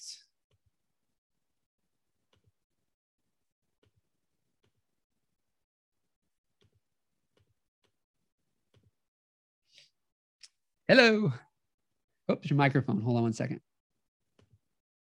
Okay. Yes, mute. Should be something popping up on your side. There we go. Okay. There we go. There you are. How are you? Hello. Good. Thanks for being here. Well, thank you. So what made you show up today? Well, I'm not working. Yeah. You're like, I got some free time now. I'm actually, it's interesting. Yeah, I was devastated on Friday. I was like shocked. I have to be honest, I was just shocked. Sure. Because I had set myself up to get myself ahead financially for a little bit. Yep. My heart wasn't in it. Because what I'm doing is creating podcasts, leading meditations. I've become a holistic nurse. Yeah. And, and I'm moving into that whole coaching world and such. So, but I've been doing it, but not doing it. I've been doing it haphazardly because I've been so busy making money doing something else. That you didn't want to do. That I didn't want to do. Right. Yeah. Yeah. So Friday, so my story is a little bit, crazy. I've only been doing this job for a month, maybe a month. Okay. I'm a nurse, and I did this traveling nurse assignment, and I haven't been in the hospitals for a while. Okay. But I said, okay, this is a great opportunity. I have years of experience. Let me do it. And I just don't fit in the hospitals anymore. I just don't. Right. Yeah. It's just the minute you turn holistic, the minute you go into this mindset space, the minute you become help people look at you like this. Right. Who are you? What are you? What have you become? Like, it's just, I feel like a completely different person. Sure. But for the last few years, I've been living my life from a victim mentality. Mm-hmm. Right. This is happening to me. This is happening to me. This is happening to me. And the other day I was talking to my therapist, and I'm like, I don't want this story anymore. I had a beautiful relationship. I left the relationship. And I'm like, why do I keep telling myself the story that I'm a victim? Like, what is that? Mm-hmm. Like, I think I'm healing, and I think I'm moving forward. And then all of a sudden, but I keep telling myself the same story. And she's like, well, write it down. And I'm like, oh, I don't want to write that story down. Right. And I didn't. And I wanted to rewrite a different story. So in my head, I'm going over the new story, and it's beautiful, right? Because I live a little bit in that story, that half story of empowerment. But I mostly would live in that poor me, look at what happened to me. Look what happened to me. Why is this? Like exactly what you were saying today. Yep. And so here I am at work in a job that I don't want to be, but I know I can do it. Mm-hmm. And I'm trying to be, and I'm kind, right? I'm the kind, you want me as your nurse, because I'm like the one that's going to hold your hand and be like, it's going to be okay. I'm here with you. Sure. People look at me like this. What is this nurse saying? Really, and sadly, and I'm sorry if I'm offending any healthcare workers, but once we do this for so long, we stop realizing that we're not being empathetic to our patients. Just going through the motions. So anyway, I was pulled into the principal's office, and they're like, well, there's something off about you, and we have to let you go. I'm like, off?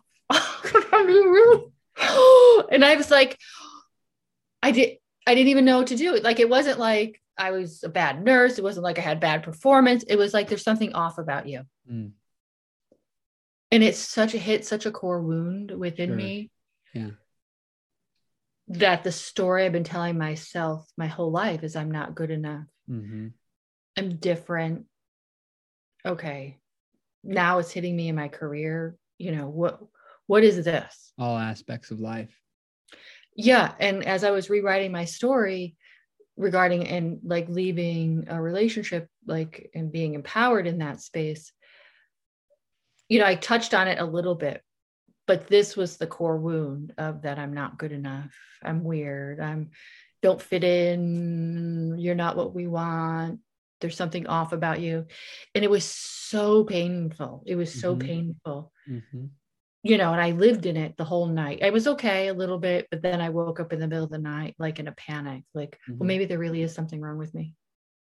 Maybe it's just something that I'm just not getting. I'm just not getting it. Like, maybe I don't know, you know, maybe it was so painful. And I just sat there and I didn't know what to do. And I think the next 2 days I kind of like went out in nature. Sure.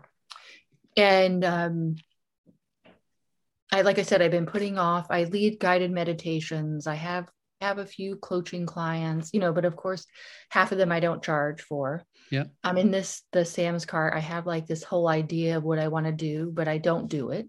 Yeah. And here I am, and I'm like, you know what? I'm done. You know what? I have always felt like a champion for the underdog. I've always felt like champion for the people who are judged. I've always felt like a champion. Yeah. I want to protect all the nerds in life. I want to protect all the people that are bullied. I want to protect everybody. Like, I want to put on my Superwoman cape. Yeah, I want to put on my cape, my Superwoman cape, and protect everybody. What I want to do. So here I am, and I'm recreating my story. And it was like the aha moment of recreating my story. And I'm like, what? It was like, what? Right? It's just sitting back and taking every single moment and recreating it. And how empowering that is when you can recreate your past. They say you can't change your past. But you can. I believe it. F that. You can change your past, because by recreating your story. And that's where I'm at. So today I'm like, I recorded my trailer for my podcast. I actually chose a name. Oh, good. I'm like, good for you. Besides like just recording 3 meditations, I'm doing that. Here I am with you. Woo-hoo. Appreciate it. Yeah. Fantastic. No, it's great. Yeah. Congratulations. Absolutely. I mean, these are all steps, and these are what in the chat, right? That idea that I can't pick the name. So then if I can't pick the name, I can't bring out the pod. Like, those things are going, and you're doing those now, but there's also probably, right, that's that byproduct of now what happened, because how long were you thinking about this podcast prior to Friday? Since March. Yeah. So look what happened with that, you know, of course, it's a version of that hero's journey, right? We want to have what just happened for you, picking the name and moving forward with these things without that deep pain.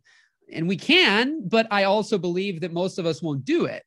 Like, it takes that catalyst, and sometimes it takes 80 times until you get the picture and it's hit so hard that you finally have enough. But like, look, since March, you couldn't make a decision, couldn't pull the trigger, couldn't do it, couldn't act. And then that happens. And now it's like, enough's enough. And then you make a name, and then you record the intro. And now there's progress. That's all. If you can remove now there's the flip side of this, right? You're going to get momentum. Now, to the degree you start creating expectations, the podcast needs to blow up and start making you money in the next 3 weeks. You may start to, you know, wherever that sits, those are the things where now what I love to do is like, let's play with these things that you want to do. But then also, why are we doing them, right? Because at times you can make a living being a holistic, health person, helping people without a podcast, right? Now, that's not to say not keep your progress, but like, we start getting to what are the things that are going to allow you the quickest to earn through what you want to do with the skills you already have, right? Because bringing out podcasts, Sam card type of things that usually they're selling, a lot of those things require a lot of additional skills for them to make a lot of momentum and progress to where they're going to impact your business. Because you can do it for fun. Like, there's a guy who I just saw, his name's friend of mine. He used to have a podcast called Art of Charm. He did it with his brother, Jordan Harbinger, and his brother, I can't remember his name. I think it was with an A, but anyways, they had a falling out. The brother, not Jordan, got the Art of Charm. Jordan had to start technically from scratch, started just the Jordan Harbinger show. How he's been doing that consistently now, doing episodes, bringing things out for, at least 3 to 5 years, I think now, and he just got a 7-figure deal. But he's also been doing podcasting for probably upwards of 12 to 15 years now, ultimately, right? To end up with this 7-figure deal with the podcast company. But he also for 5 years wasn't doing 7 figures with it because he was starting from scratch again. That kind of like wound, like, man, I built this up. They had a multi-million-dollar company, something went awry with the brother walks away with it, and Jordan's got to start over. But then that progress, he can't take away the relationships, the connections, all these things that he already knew. So he got progress with that faster than most, and being able to achieve what he achieved. But simultaneously, I've seen him give talks. Now, this isn't to discourage. Sometimes I take down to bring back up. But this is where I want to recognize, because it's back to what we talked about on this call with expectations, is he would typically tell people, now he has a podcast. He just got a 7-figure deal with a podcast. So this is a catch-22 here, what I'm about to say. But he would go into talks that I'd be filming, and he'd start out with, don't do a podcast. And he would say that simply to go, and back to the expectations, he'd go, if you're not willing to do the podcast and not look at the stats or not make money for 5 to 7 years, then don't do the podcast. Now, not to say it's going to take 5 to 7 years, but his thing was, are you doing this because the message you're speaking about and the way you're creating and what you're doing and the people maybe you're interacting with, you're just having fun? And then you can do that, show up week after week and month after month and keep getting it out there so that you keep refining the message. So by episode 80, you're this powerhouse, the way you speak and what you offer and what you do on it, that then people start to find you. Then word of mouth starts to spread. And then all of a sudden there's a momentum that happens with it. But if you're like doing it and you're looking at stats like, wow, I got 5 people to listen to this one and no money's, then all of a sudden you stop, that progress will never happen.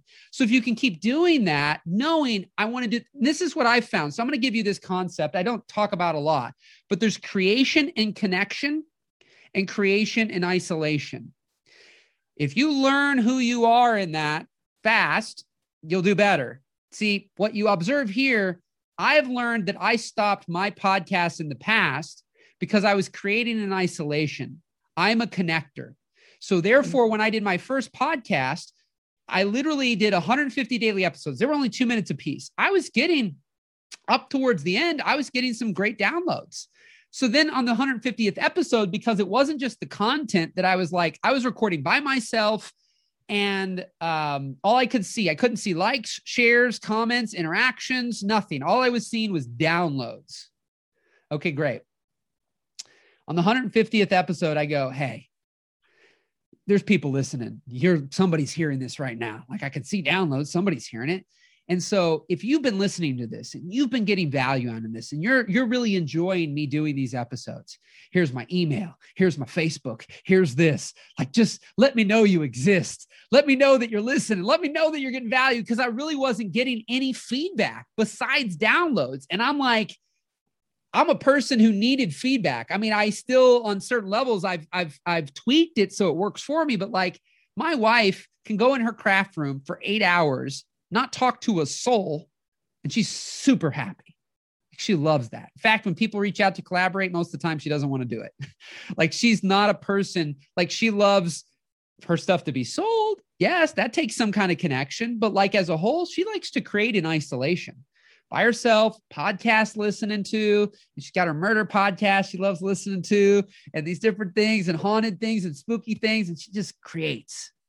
For me, as a default, I love isolation, like on my bike rides and walks, and I have times where I like to be alone. I don't want to be talking to people. I just want to be thinking, and I get a lot of ahas on bike rides. But as a default, when it comes to my professional work, I want to create in connection.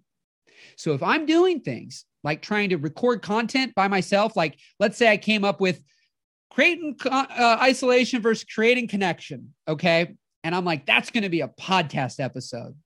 And so all of a sudden I bust out my audio gear and equipment, and I'm like, all right, I'm going to sit down by myself with no one around, no live, no interaction, no Zoom. And I'm just going to record an episode for 10 minutes talking about creating in isolation versus creating in connection. I wouldn't keep consistent with doing that because I love connection. I need it like oxygen versus my wife doesn't. So her knowing herself, she can't consistently do something that's with connection because she doesn't like that. Whereas for me, I can't consistently do something as easily. So I say can't. I could, but I go with strengths and weaknesses, right? That's what I'm doing. I'm not trying to go, how do I create consistently in isolation when that's not who I am?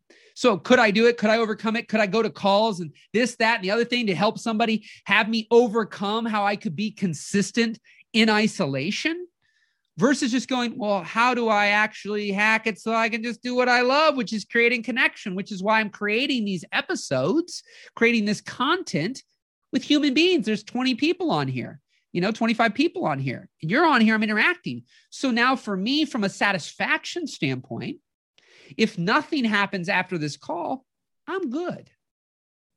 If nothing happens after a call that's by myself and I just record hours and hours of content, and then I've got to now get it in front of people and then hope I get feedback, that stuff drives me nuts, right? That's why when I used to create movies with my dad, it's like, well, I had fun while we create it, but like we had to do something for that movie to be seen by human beings and get people, at the movie theater. We used to hold these showings and promote it locally around town.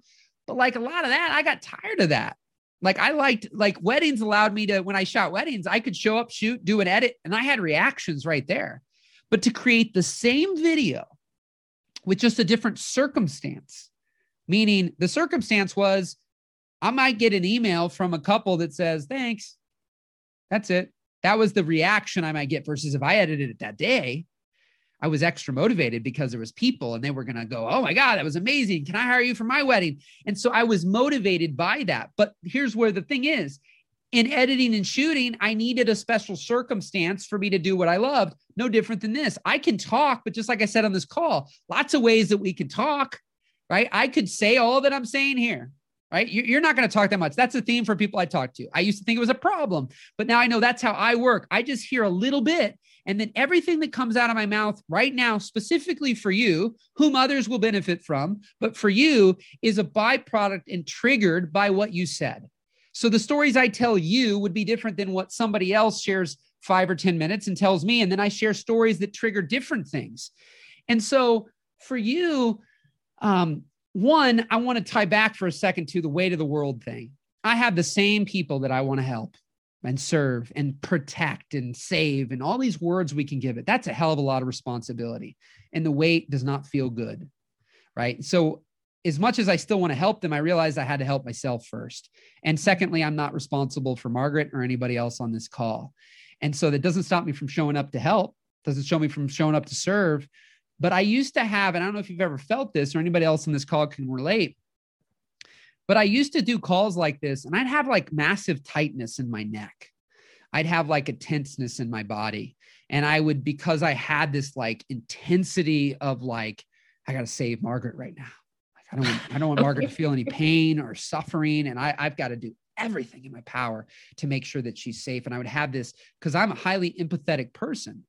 Like my wife's always joking, like if I see something happen to somebody's bleeding or something, I'm like, oh God, she's like, it's not even happening to you. And it's like, and that's a whole other conversation. But like, I used to have that on a hardcore level for people that I'd be interacting with. And I'd feel this, I'd get off these calls for 2 hours and I'd be like, oh my God, I feel like crap. And I'd feel this tightness and this tenseness in my neck. And what I realized is it was this weight of the world thing. I do everything in my power. Like I'm feeling her pain. I don't want her to feel pain. I don't want her to suffer. I want to take that away. And then when I realized back to setting expectations, it's not my responsibility. It's not our responsibility to take care of our parents. Not our responsibility. I mean, when you got a kid, if you've done something, to get pregnant and we have kids and you got a little child, I mean, if you don't want to take care of it, there is adoption. I mean, that's a whole other conversation, right? But like, technically, it's our responsibility to take care of these little children. We got 2 dogs. It's our responsibility to make sure they don't kill each other right now when our little Bonnie got surgery, right? That's a responsibility. But at times, we're responsible for our friends, our families, strangers, all these people. And then you can't even take care of yourself. You can't even keep your own head above water. So I've realized that for me to serve people at the deepest level, I got to take care of myself first. So the more I'm worried about everybody else, the more I'm giving my last dollar that I have to somebody else. If I'm giving from an empty cup, it's really hard to help people because this is a way I can serve people. The way I speak, the stories I tell, it resonates with people. But if I don't take care of myself and I can't pay my bills and I got to go do stuff I don't like, guess what? I can't show up to do this. So to the degree that Margaret gets to show up and really make an impact in someone's life with their health, there's somebody that needs you right now. But if you're if you wouldn't get out of bed and you were depressed, which you obviously flipped that switch, right? There was that final time of I'm not enoughness. And that thing happened and you got it proved in every area of your life. And what you have to watch is when you don't flip that script, your bias will see it everywhere and confirm it. The job just confirmed it. Relationship, a friendship confirms it, Margaret. I don't know if we can talk anymore. You're just too much for me. Right. You're just too much. I don't know. There's something I can't handle you. And there's another reason. Right. And so if we don't flip that script, that might be what's happening in your life or whose ever life. But then once we can become aware, we can know that's not true. There's not a label inside of Margaret that says that you're like this person who just doesn't, the problem is trying to fit in because you're not meant to fit in. Right. The people you resonate with, the people I resonate with, the people I attract, we don't fit in. And it's the fitting in that's causing the problem because the people that we're trying to fit in with aren't like us. They don't get us.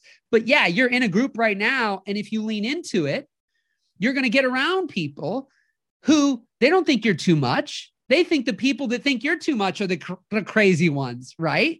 And so I think we all have these aspects where at some point in time, we ended up going through the motions in life and we ended up with people and jobs and situations that don't get us, that don't like us, that don't understand us, that tell us to keep our mouths shut, to tell us to keep quiet, to tell us to, that used to be my thing until I find people like I had to affirm through 300 people telling me, no, Michael, keep talking. Like I'll go to lunch with somebody and I usually go, they'll go, hey, start telling me, what's going on. I'm like, no, hold on before I get going. Cause once I get going, sometimes I don't stop. And I'm like, tell me what's going on.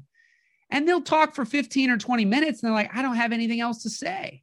And they're like, I'm ready to hear you. And then I hear that 20 minutes. And rather than talking about me and thinking that it's just about me for me to hear me, I'm saying things that's helping that person. But I had somebody tell me to keep my effing mouth shut. You talk too much.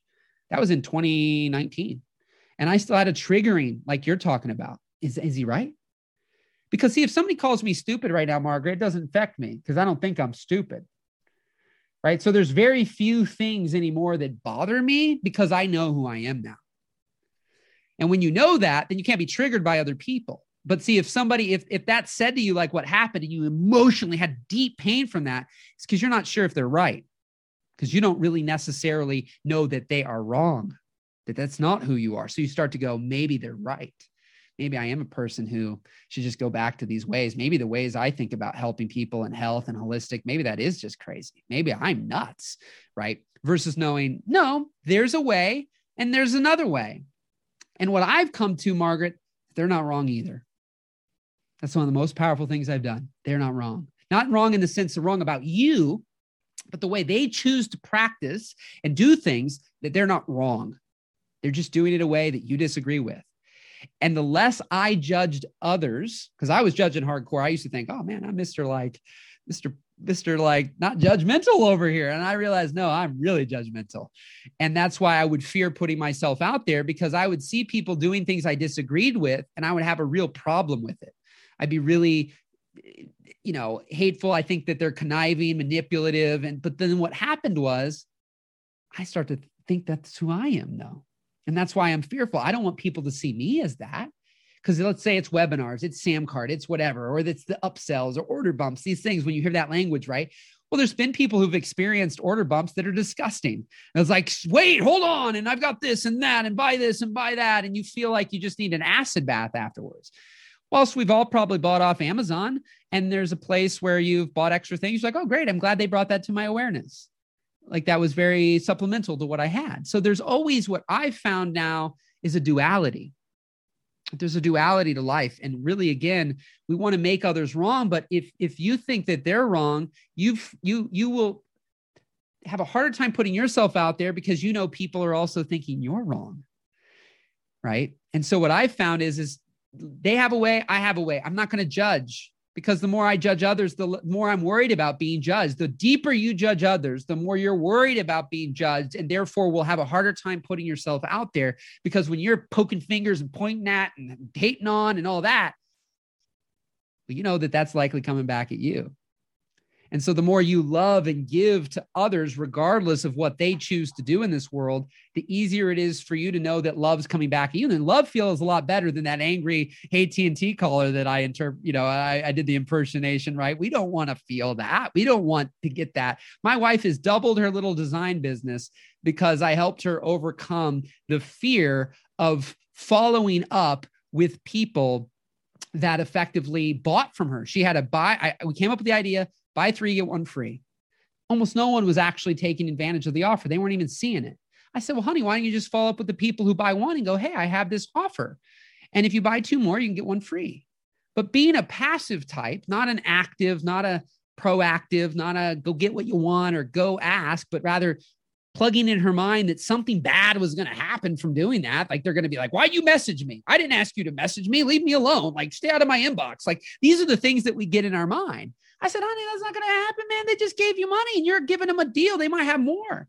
And literally what's happened is either people don't respond, they thank her and don't buy, or they thank her and buy immediately. Those are the 3 things. She's had nobody that's like berated her and like, shamed her and, gotten all super mad at her. But so many of us have that aspect in us where we're fearful that we're going to get yelled at, berated, shamed, guilted. And because we felt so much of that already, right now for you to put yourself out there as a holistic practitioner could feel really scary. I mean, does it feel scary for you on some level, or are you actually like, where are you at with what these next steps moving forward? Podcast, Samcart, selling your services, taking these free people to paid clients. What are you feeling right now?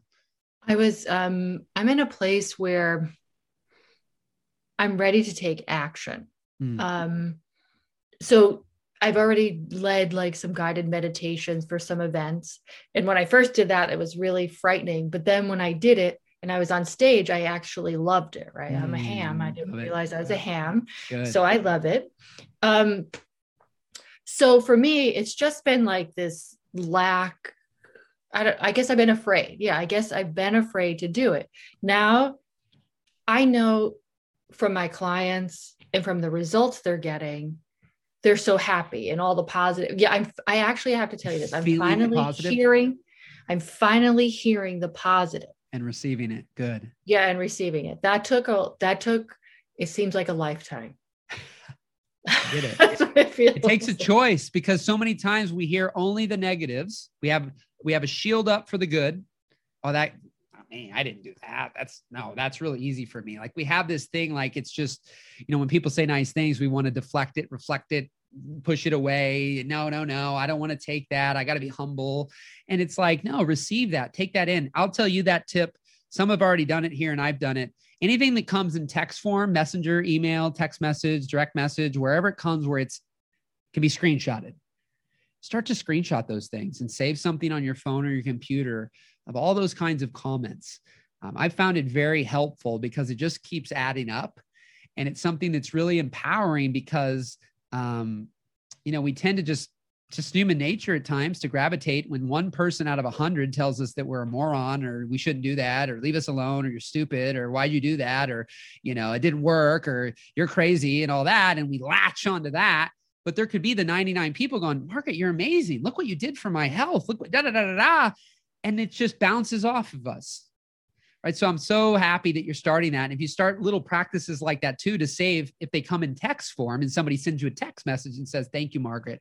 Can't believe, I didn't think I'd be blank again. And now I am after what you helped me do. Right. Like save those things. So you can go back and read and really remind yourself. It's not just in your mind. There's actual data to look at, and you can read. So that's a helpful little practice. Another thing I did, Michael, was, I was reading Eckhart Tolle, and I feel like Eckhart Tolle has written how I think, and I've been thinking for a long time. So I'm like, I can't believe I just read The Power of Now the past year, but I did this thing with the critical thinking. So I'm happy you brought that up. And I said, why am I thinking critical thoughts of people? Like that's like breaking free of that victim mindset. Yeah. And I literally, I did this. I bought like one of those evil eye things. It was such a silly thing to do, but I bought one. I bought it for my wrist. And every time I thought something negative of somebody, I'm like, oh, I shouldn't be doing that. And you know what? It became like a habit. It was like a mental habit that I was doing. And I was able to break free of it by just becoming more aware and be like, oh, wait, I can't think that negative thought of somebody. Like, why am I doing this? I think that I'm not judgmental. And there I go. Yeah. So that was a really, really empowering space. It was like a moving into action thing. Yes. That's beautiful. So there's that practice again, seeing you using the word habit, because a lot of us, our identity is X. It could be judgmental, whatever it is. And we've practiced that for years or decades or our whole life. So then to reverse that, we have to become aware. We have to bring it into the conscious mind, or else you can't do anything about something you don't know really what's actually happening. And then once you do, and you can start to catch it, reminders, and then flip it. Why am I doing that? Like, you can't stop. Everyone wants to focus on stopping it. Stop doing that. Stop. It's like, but you can't, don't look at the blue, don't look at the blue, don't look at the blue, and then not look at the blue. Like, that's how our brains are wired. So we have to stop putting the focus on it. But when we catch it, we have to catch it, then refocus, recalibrate, retune. Think about, I haven't brought up this scenario, but you think of a tune-up, but you think of a tuner. Think of a radio. You can't hear a rap station and a 1970s, rock and roll station at the same time. I mean, there's stations that have them play both, yes, but if a station that only plays the rock and roll, at a place that only stays rap, if one is 107.7 and one is 99.9, like, you have to tune in. Those don't play at the same time. It's that frequencies. And I think we take for granted that a lot of us are just tuned in to the negative, the bad, the disempowering, the what's not working, the judgment, and all of that. You just have to start tuning in to that new station. And sometimes, it clicks back in, the station was a little static and you don't get it quite right. Like, that's what everybody's doing when you're in the place of practicing one thing and you're unaware and you're the victim. Then you start tuning into that new station before you know it becomes clear. And no longer do you even hear the other station. And, but a lot of people, I don't think they don't learn these things. They don't know these things. So they just kind of go through, and life feels like you said, it's happening to them. They're the victim. They have zero control, when in fact, there's a lot we don't control. But I really believe that the aspect of becoming aware, flipping the script, and practicing is what we have control. And I believe what we focus on is what we get in our reality. You hear it from all sorts of people say it, right? I'm not the only person that says that, but like, I always saying, are we getting it? Because there's a lot what I realized. Yeah, I understood the words. The concept sounds nice. Change your focus, change your story, right? These things sound great in theory, and we can conceptually understand it. But it wasn't until I recognized that word embodiment or practice, right? That backwards bike story, that idea that we've got to start to put it to practice so that it becomes actually our default, our embodiment. We get it. We're doing it, versus like, we go to a million seminars. We keep hearing change your story, change your life. But like, our story hasn't changed and our life hasn't changed. It's because we really don't know what to do with it. So we just keep practicing the same story because we don't actually understand how speaking, thinking, feeling different, and starting, if I look over here, I see different things than if I look over here. And like, again, easy to understand that in our reality. But when it comes to, you keep having things show up that says, you're not enough, you're too much. Why are you doing that? We don't quite get you. And I don't really want you. And then but what we don't have the ability to do when we don't really understand it is to realize that's not true. And that we don't have to buy into that. And when you start telling a different story, you show up different. Different people will show up, right? Right now, you are showing up different, and you're in a room of people who are not sitting here going to go, Margaret, come on now. You're a cuckoo. You're cuckoo for Cocoa Puffs, right? Because you've showed up differently just since Friday. And I want to really hammer that home, right? Just since Friday, you went through a range of emotions. Then you made a title, you recorded an intro, you showed up here, you're on here. You are a different person. Doesn't mean you won't be pulled back here and there. I've been pulled back many times, but that was also what I have to, when I say that, I have to realize I still didn't have the knowledge I had today. So when I say I got pulled back many times before, I didn't possess the understanding that I understand today. And so you're getting new awarenesses that, like, whatever's happened to you prior to Friday that happened multiple times in your life, you understand those happenings. You have an awareness of them that is different than you ever had prior to Friday. And it took that one more time for you. And I don't know, I can't guarantee that you won't have one more, because here's what I know. The gap gets shorter, the level of awareness. So the fact that you're having this in a few days tells me that you're there in more ways than one. Like I've had it where like the gap was like 3 months, and then it was a month, and then it was a week. Like this Samcart deal was like 2 weeks. Whereas a similar thing happened back in January, and it was like 2.5 months before the money kind of filled back in. But I still had a little bit more of that scarcity, had a little bit of that, oh crap, and not as much of that positive mental momentum that had me moving towards like, no, it's good. Like we're good. Right. And so that's the thing, is like, the more awareness we have, the closer that gap, because there's going to be a little residual that pops up. There's going to be little things that somebody says. And if you can, not like I'm waiting for it to happen mentality, but just simply a knowing it could happen. And when it does, you're ready for it. You're not caught off guard like, oh my God, I thought this was done. I thought I already got past this. Because I think that's what can happen, is you have the epiphany that starts to happen. You start having the dominoes fall, and you think you're past it. And there could be people still in your life and other things that are going to pop up from the old you, the residual that's left, that you just have to go, no, that's all good.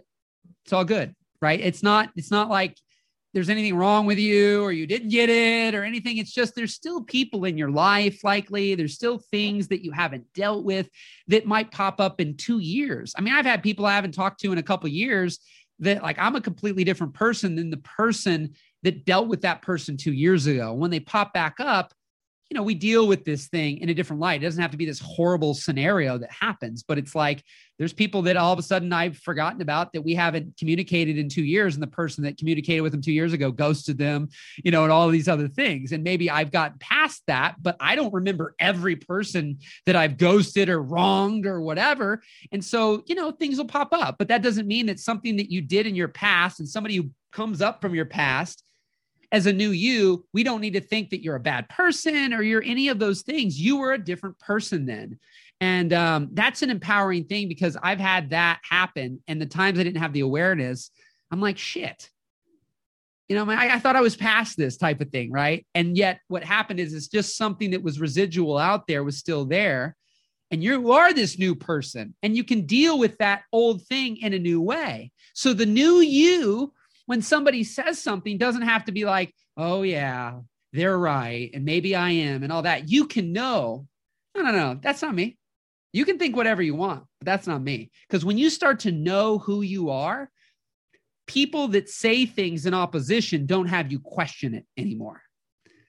And that's so empowering, because that allows what you're seeing with me. However, how many calls have you seen me ever talk? I'm curious. You probably came from Samcart, it sounds like. So you saw me at least once there, maybe. Maybe I think once. Yeah, once. Okay. She saw me once. This is now twice. But like, there's a person that's showing up here that has continued to get more comfortable in my skin every time I do it. And it's not coming from, I'm completely uncomfortable. Now I'm comfortable. I just get more and more comfortable, which allows me to be a little quirky and goofy sometimes, which is part of me. But I used to be like either a vegetative state where I'm like, you know, just, you know, and acting really goofy, or it's like, I'm all serious. And I'm talking in my inspirational, doing my thing, but like being goofy, quirky, saying like Gabonics and strange sayings and all, that's all part of Michael Gebbon. But every day I do one of these calls, every time I do one of these things, I get more and more in my own skin. It doesn't mean I'm fully uncomfortable and I'm trying to be like, I feel like I shouldn't. It gets easier and easier and more comes out. I just don't know that you can't think that you ever hit a place where it stops.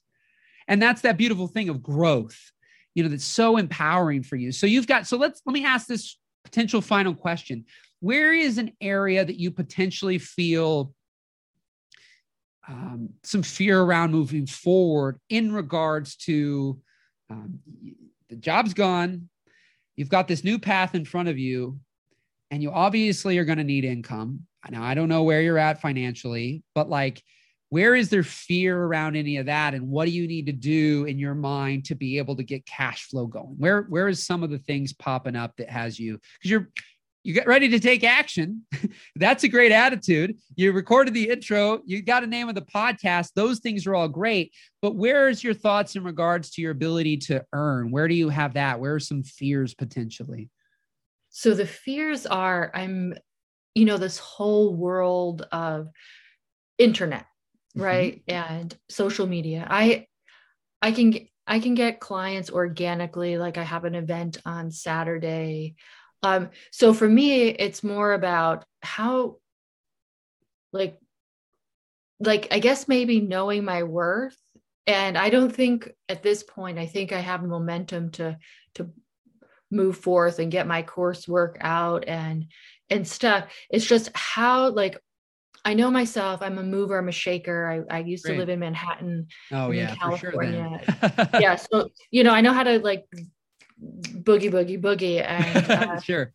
And so, but I don't want to fall into that pattern with where my attention's in all the wrong space. Like I don't want to go, I don't mind going back somewhat into a clinical world. Maybe I'll go into Let's stop for 1 second. So you just said I have an event this weekend. I know how to get clients organically. Speak to me about that for a second. Cause you're like identifying like there's 2 ways to get clients. And I got this way I know how to do and a way I don't know how to do.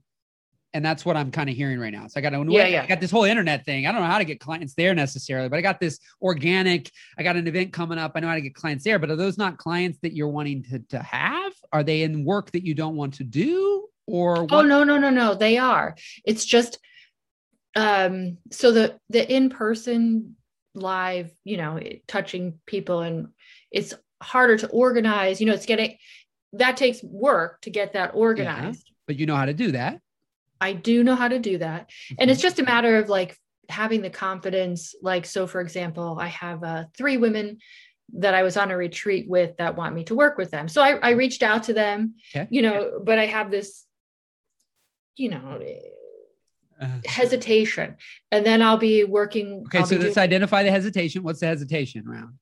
I don't want to bother. Was hesitation the reaching out, or the hesitation was once you got on the phone? Once I get on the phone, like so not so much hesitation about. Yeah. Kind of like my value. Like I'm going to ask them for money. It's for me, just asking somebody for money. I think that's. And why do you not want to ask them for money? What do you feel in asking them for money? I want to just give it away. Yeah, I get that. If we can't identify it, we can't, it's back to awareness, right? If you don't have any, right. If we can't articulate here why reaching out's not the problem, then once I get on the phone, I have a problem around my value and my worth, because I'd rather just give it away. What is it about asking them for money for you to do your thing to help them that has you in a him-hawn, heebie-jeebies? I don't know. Like, is it just, I just don't value myself. You don't value what you do for them? Like you don't think it's worth anything?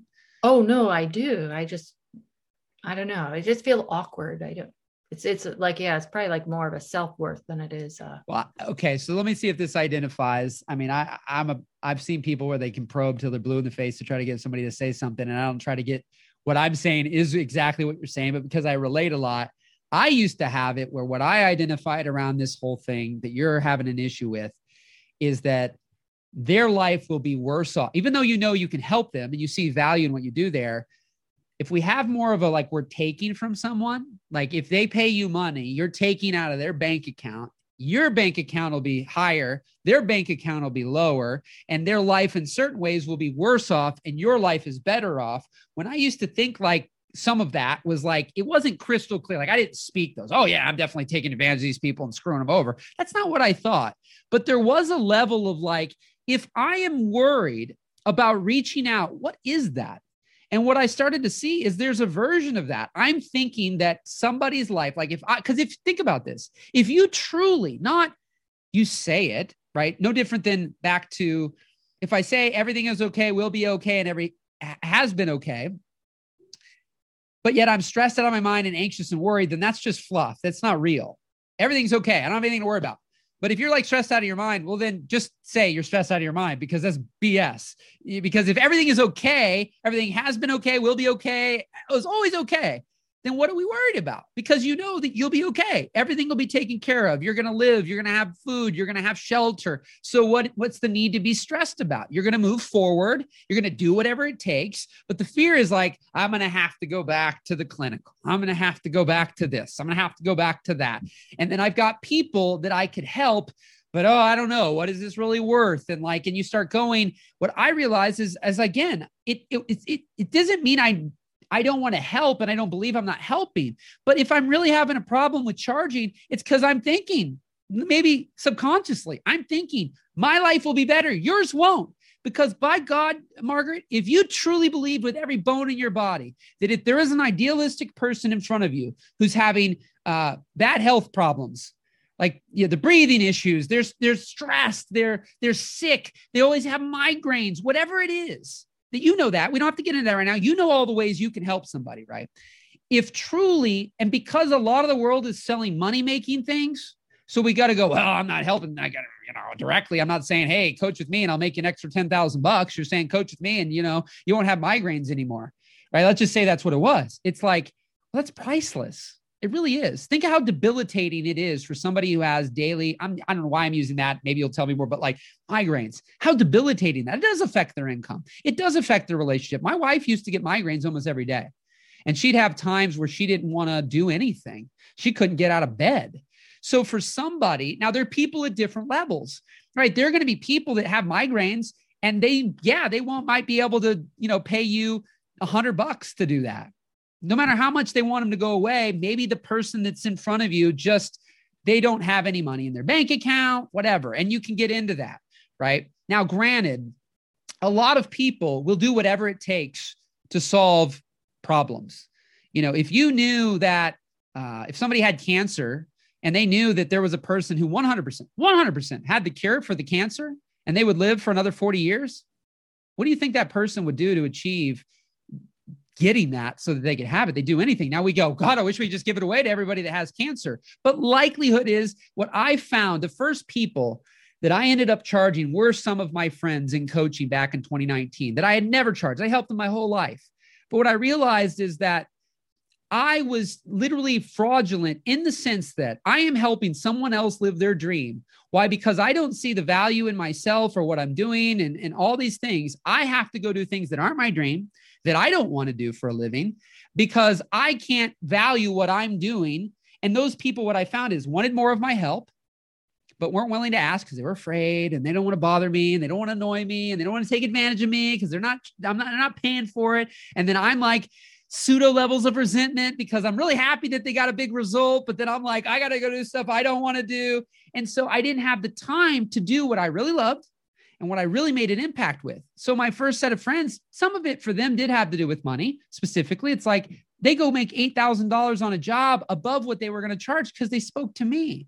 Heck, I could charge $7,000. They'd still maybe making $1,000 more. I didn't do that, but I could, and it would be a win for both of us. But I used to get zero from that.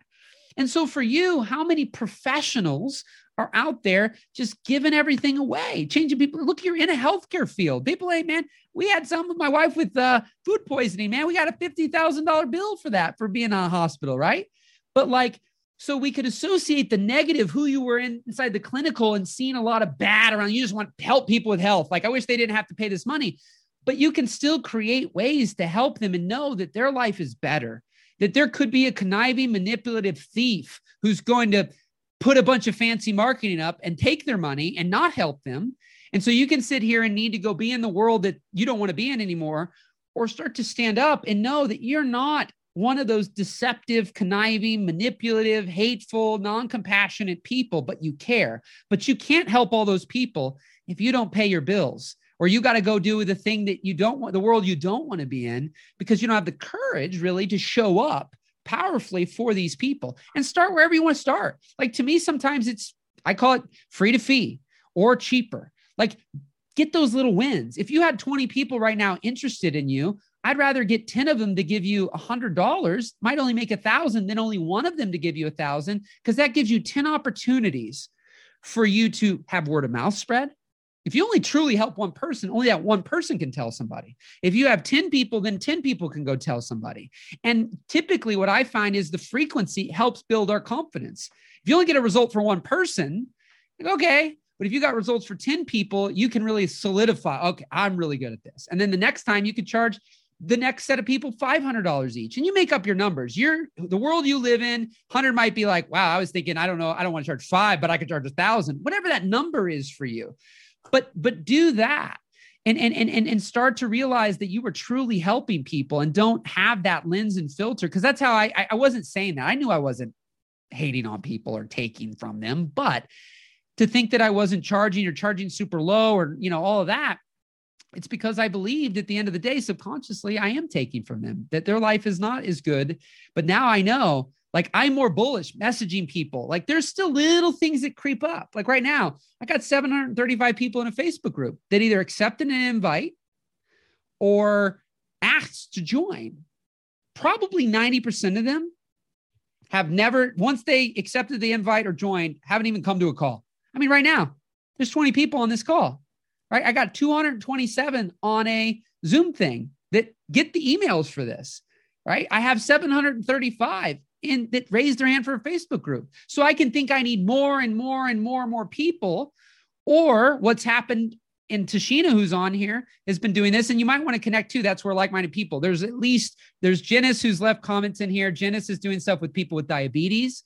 Tashina's doing stuff in the holistic space. So no coincidence there that there's a few people right now you can connect with who are on that journey. Like Tashina's great. She's got a full-time job right now though, that she doesn't want to do, and she's working her way, and either what's going to happen is she's going to quit when she wants to quit, or they're going to fire her. But like, she's making the progress. She's reaching out with people, and she's reaching out because she kept going, I don't know how to run ads. I don't know how to do this, but she knew how to create courses, but she wasn't selling the courses. And then she's like, I got 8,000 people that I'm connected with on Instagram and this and that, but she kept saying I need more, or I don't know how to advertise, or I don't know how to do this. And then what she started doing, reaching out to 10 people a day of people who've already raised their hand, who are already connected. So likely you already have a network. You already have connections. You already have relationships. So you don't need to learn how to become an online marketer and like hire, delegate ads and have this perfect landing page and courses and all this. Right now, you need to take the knowledge and information you already have, the connections and relationships you already have, and ultimately just start the practice of the courage to push through that, charging a little bit more, inching your way up, but essentially knowing that, yeah, for you to not have to go back to that, have that pain be greater than the pain of asking someone for money, right? Because ultimately one's going to happen. Either you can't help these people because you don't make a living, you got to go back and spend your time in an environment that's toxic and unhealthy to you specifically. But yeah, there's people all there, and you don't need to go learn all these new skill sets yet to gain momentum for you in the work that you do. Because there's people that need your work, want your work. That's an absolute. And likely you already have a network of people whom, if you start to reach out, connect with, and go to these events, but just show up more powerfully in the sense that like you have something that can really transform somebody's life. And if you don't have the courage to raise your, reach out to them, not sell them, serve them. Most of the people that are buying from me right now, it's because I gave so much value for free. Literally. I haven't just like have one thing and it's of no value and I'm like, give me money. Right now, there are people that are on this call that might sign up for my coaching 6 months from now. You haven't, did you pay for this, right? I'm spending 45 minutes to an hour with you. I may never talk to you again or see you again, or you might message me 3 years from now. You might message me 30 minutes from now. I don't know. But I've created this environment, creating through connection, to do what I love, provide value to people who aren't paying me. And some of those people, they get to experience my coaching, my speaking, to resonate with me without having to put anything out there. So that's a way I've chosen, but I still am proactive until I have more demand than supply. I have some proactiveness of reaching out to people, because I've been getting some feedback from people who were like, oh man, I'm glad you reached out to me. First of all, I didn't know it existed. I forgot about it. Or, well, this is what I was thinking it was. I'm like, yeah, that's not what happens on it. Because they were remembering an old Michael Gebbin that they saw 4 years ago and the way he spoke. And they're like, yeah, I didn't resonate anymore. I'm like, I promise you, I'm different than that guy. And some of them are showing up and going, oh yeah, I'm so glad I showed up now. It was the exact right thing. So I don't fear that they're going to be like, dude, why are you reaching out to me? Leave me alone. Get out of my messenger. Like, I don't like you. This is stupid. What you do is stupid. I'm like, I know that I make an impact. And I know that more people than not will thank me that I followed up with them 3 times to end up saying, hey, because look, this is the thing I want to kind of hammer home here and that Tashina's doing. I am not reaching out to people who do not know me. These 735 have raised their hand. I'm interested in Michael Gebbin, the Mind Mechanic Mind Tune-Up Time. So if they haven't showed up to a call or listened or done something, I've been asking, why'd you join? Like, why'd you accept my invite? Or why did you? And I'm getting interactions going. It's not all turning instantly into money, but it's giving me great feedback to go, oh, that's what people are thinking. Oh, that's what, then I can start to shift some of my messaging. But like, that's all there. I don't need to go find new and random and learn all these new skills right now. And so that creates cash flow that if I want to hire people, I can hire them for the things that I would need to learn otherwise. But you have skills, talents, and gifts that you can help a person, right? Like if you had a person that is your idealistic person to help them in the holistic manner, like, do you need to learn anything? And you're always going to learn and evolve and grow, but you could help that person right now.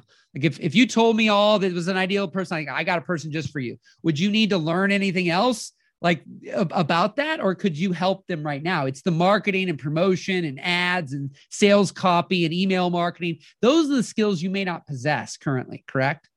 Correct. Right. But you know how to network or connect with people and ultimately speak. And you said you're a ham and you do that. So go more into your strengths to create that cash flow. I would put most of the people I deal with are already talented in a certain area. And in the current moment, they need to create the cash flow through what they know. And a lot of times that's through one-to-one or small group or consults and things like that than it is becoming an online marketer selling a book or a course or any of that. That stuff is actually far more difficult to create cash flow in than it is to be able to reach out, connect, network, get on the phone, sell one-on-one, sell small groups and things like that. Because otherwise you're going to have to get 10,000 people to a page that you never talk to those people before you're going to get 1% of them to purchase. And you're going to have to become a really great marketer, you know, and you can become great over time. That can be skills. Like I said, you either delegate, or if you really want to learn, you can. But right now, for you to not go back to clinical, there are people and connections and reach outs and things that you can do and start just selling a version of one-on-one or small groups or whatever and packaging more of your time. Then I know the elusiveness of the courses and the ebooks and all of that. That's great, but that's going to require a lot more learning or capital to do that than it is to just go within the area you know. Does that help?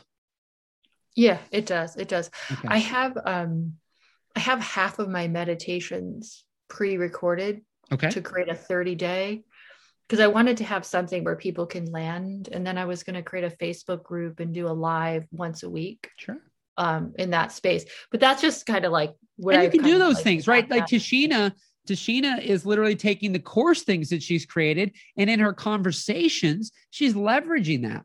Sometimes it can be a downsell from like the one-on-one coaching, or it can be you're signing up for the one-on-one coaching and I give this to you. Because again, I just like the proactive approach up front than sitting back. If you build it, they will come is like, I'm going to sit back and put content out and have places that people can buy things and hope they do. But I find that in health and mindset and some of those things, you need to become really good at creating volumes of people to get in front of you to sell that way, versus if you get likes or comments or shares, not feeling bad to reach out to those people and interact. And a lot of people can fear that. They'd rather like, I hope I could just put stuff out and people will buy and I won't have to like actively reach out. But if you can overcome that, it's a powerful way to get you momentum. Out of the money that I've made in the last couple of years from coaching, I'm starting to see the residual of the passive like reach outs from I did something 3 months ago and then they just pop up and they buy and do things. But up front, there's a lot of proactiveness. I mean, going, hey, I saw you interact with that. Do you have any questions or things that I could help out with? And then get a conversation. They go, yeah, I didn't really quite understand this, or I didn't know. And that helps get you the feedback so you can more tailor those messages and those things to where you can get the purchases without the interaction. But I just find if you're not a great marketer or going to hire one or collaborate with people, take the networks and connections you have and start to mine those fields first, because there's gold there, right? And then you can start to go out from there. And so, yeah. And then reach out. I mean, go in the chat here and whatnot. If you guys want to put your emails or whatever your best ways. I know Janice, Tashina, a couple people there for you to connect with. But I'm excited for you. I mean, you've got a lot ahead of you. I think that what I find, there's a lot of super, talented people. And it's really been cool to see somebody like Tashina who's here, where it's like, she got her job, her corporate job that does a little bit of what she likes, but then it's like, trying to learn all these new skills. And right now, like that wasn't a best use of time because she's already done lots of things, has networks and has connections. And you'll see when you interact, it's like, and she's been getting clients, right? She's making progress there, but not in the way that I think initially may become where she goes, but it wasn't in the like Sam Cart model of thinking I'm going to sell $10,000 a month selling a course. She has courses. She could create courses snapping her fingers, but like getting those things to scale and sell consistently, that was becoming the difficult thing when she had the ability to connect and talk and interact and all of that. So it's really cool. That just takes those steps every day. She developed a habit and a practice of overall as a default, reaching out to like 10 people. And that's just something that, and you can see how she's doing it. That's where I'll let her do that. But anyways, any other final thoughts, Margaret? I appreciate you. No, thank you so much. I'm excited for you. I'm happy you have this because I did go back to Sam's Cart looking for you and you were gone. And I was like, oh, yeah. So I found you. I remember you say, I was like, I had to find you. So I came and found you. Good. I'm glad. I was pretty aggressive once I knew that they weren't going to have me more, the last 2 calls I was on, I was like hyper aggressive, letting people know, but some people had come on a month or 2 earlier. And that's kind of what I find with my work. People come, like you could come and now you got work to do and you're going to go to work and you're going to be doing your thing. And then all of a sudden it's like, but you'll likely remember, and this is why I think a lot of us and what we do, like there's where's it at? I want to read it real quick if I can remember where I just, my gosh, where was it at? I don't know. But it was this aspect that we may never know the impact we have on others, like the results that'll come of it, but we know we'll have no results if we do nothing, right? So there'll be people that you have a little 20-minute conversation with about their health and they don't sign up right now. And 4 years later, they go, Margaret, you gave me that advice and oh my God, this is what happened and turned my health around, turned my life around. Or sometimes that can happen and they'll never contact you. And then sometimes it'll happen. And I've had this recently, multiple people that have come back from seeds I planted. One just happened, a big deal that I'm getting. This is from a decade ago of something I did. And another thing was from 3 years ago. I hadn't talked to the people in 2 years. It's a pretty big deal, but they didn't forget me. They didn't forget the way I made them feel. So that's why I appreciate you saying that you appreciate this and have it be an example potentially of something that you can bring into the world, and something that you can do to bring value to people. Because there's people who will sign up now, there's people who sign up later, and there's people that might never sign up, but they'll never forget and they'll still tell others and whatnot. And that's just really, I take selling and switch it to serving. I'm just serving. I'm always doing what I love. And I try to do it in avenues too, where people can see it and whatnot.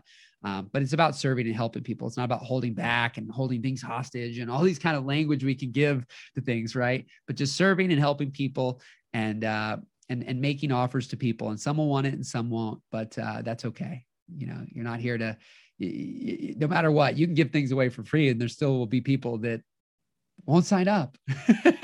So don't feel bad about any of that. Just keep serving, keep helping and knowing, focus on what you want, which is your ability to be a holistic health practitioner and be able to show up in a world and help people in a different way than just medicating them or whatever, the all traditional ways. There's a time and a place that makes sense, but there's also a much bigger time and a place for what you do. And the world needs more and more of you to stand up and be bold and be strong and put yourselves out there so that people can find you, because the world is needing people like you in a world where all we see from the media and certain things is something that in a lot of ways isn't helping and serving us. you have to have a greater pain for the fact that like there are those people out there. You don't have to have the responsibility and the weight on your shoulders of it, but simply know that the world does, like it's you have that ability, you have that skill set, and you know you want to do it. And so you go out there, you keep putting yourself out there in a bold way, knowing that, yeah, some people you may rub the wrong way. So what? Some will, some won't. So what?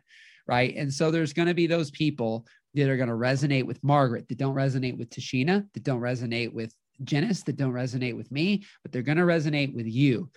Because we all have a different, back to the frequencies. We tune that in, and you're tuning into that new frequency. So don't focus or think about, let the cards lay where they may, but don't focus or think about not going back, but rather, where are you going? That's the story you want to think about, speak about, talk about, and feel into every day. Not, I don't want this. I don't want to go back to that. I don't want that. I don't want that. But just speak and talk about, because I found the more I talked about what I didn't want, the more I got more of it. So don't think about that. Keep moving forward. Let the cards lay where they may. You may have little bumps and you may have a little go backwards, but that's not the point of the big picture. You know where you're going and you will get there. So whatever happens in the interim is what it is, but focus on where you're going, focus on what you want, and you will get there. Don't worry about a little missteps. They'll likely happen. That's okay. That's part of the journey. You're not broken or anything else. So anyways, I can go on and I get so fired up, but anyways, Margaret, much love. Let me pull up here. Let's do our little, I always love to do a little thumbs up here at the end. So just look in your camera, give me a big smile, thumbs up, and I'll take a little screenshot. Oh. All right, cool. Awesome, Margaret. Thank you. Keep me posted. And if you end up needing to get connected, if you didn't get connected with them, let me know and we'll take it from there. All right, thank you. Thank you so much. Thank you, everyone. Mwah. You're welcome. Thank you, Margaret. Right. Rock and roll. Cool. Awesome, everybody. Much love, everybody. Appreciate you coming here today. Appreciate you all so much. And so super, super powerful. Every week it seems like people who come back again and again, there's always a new insight. There's always a new breakthrough.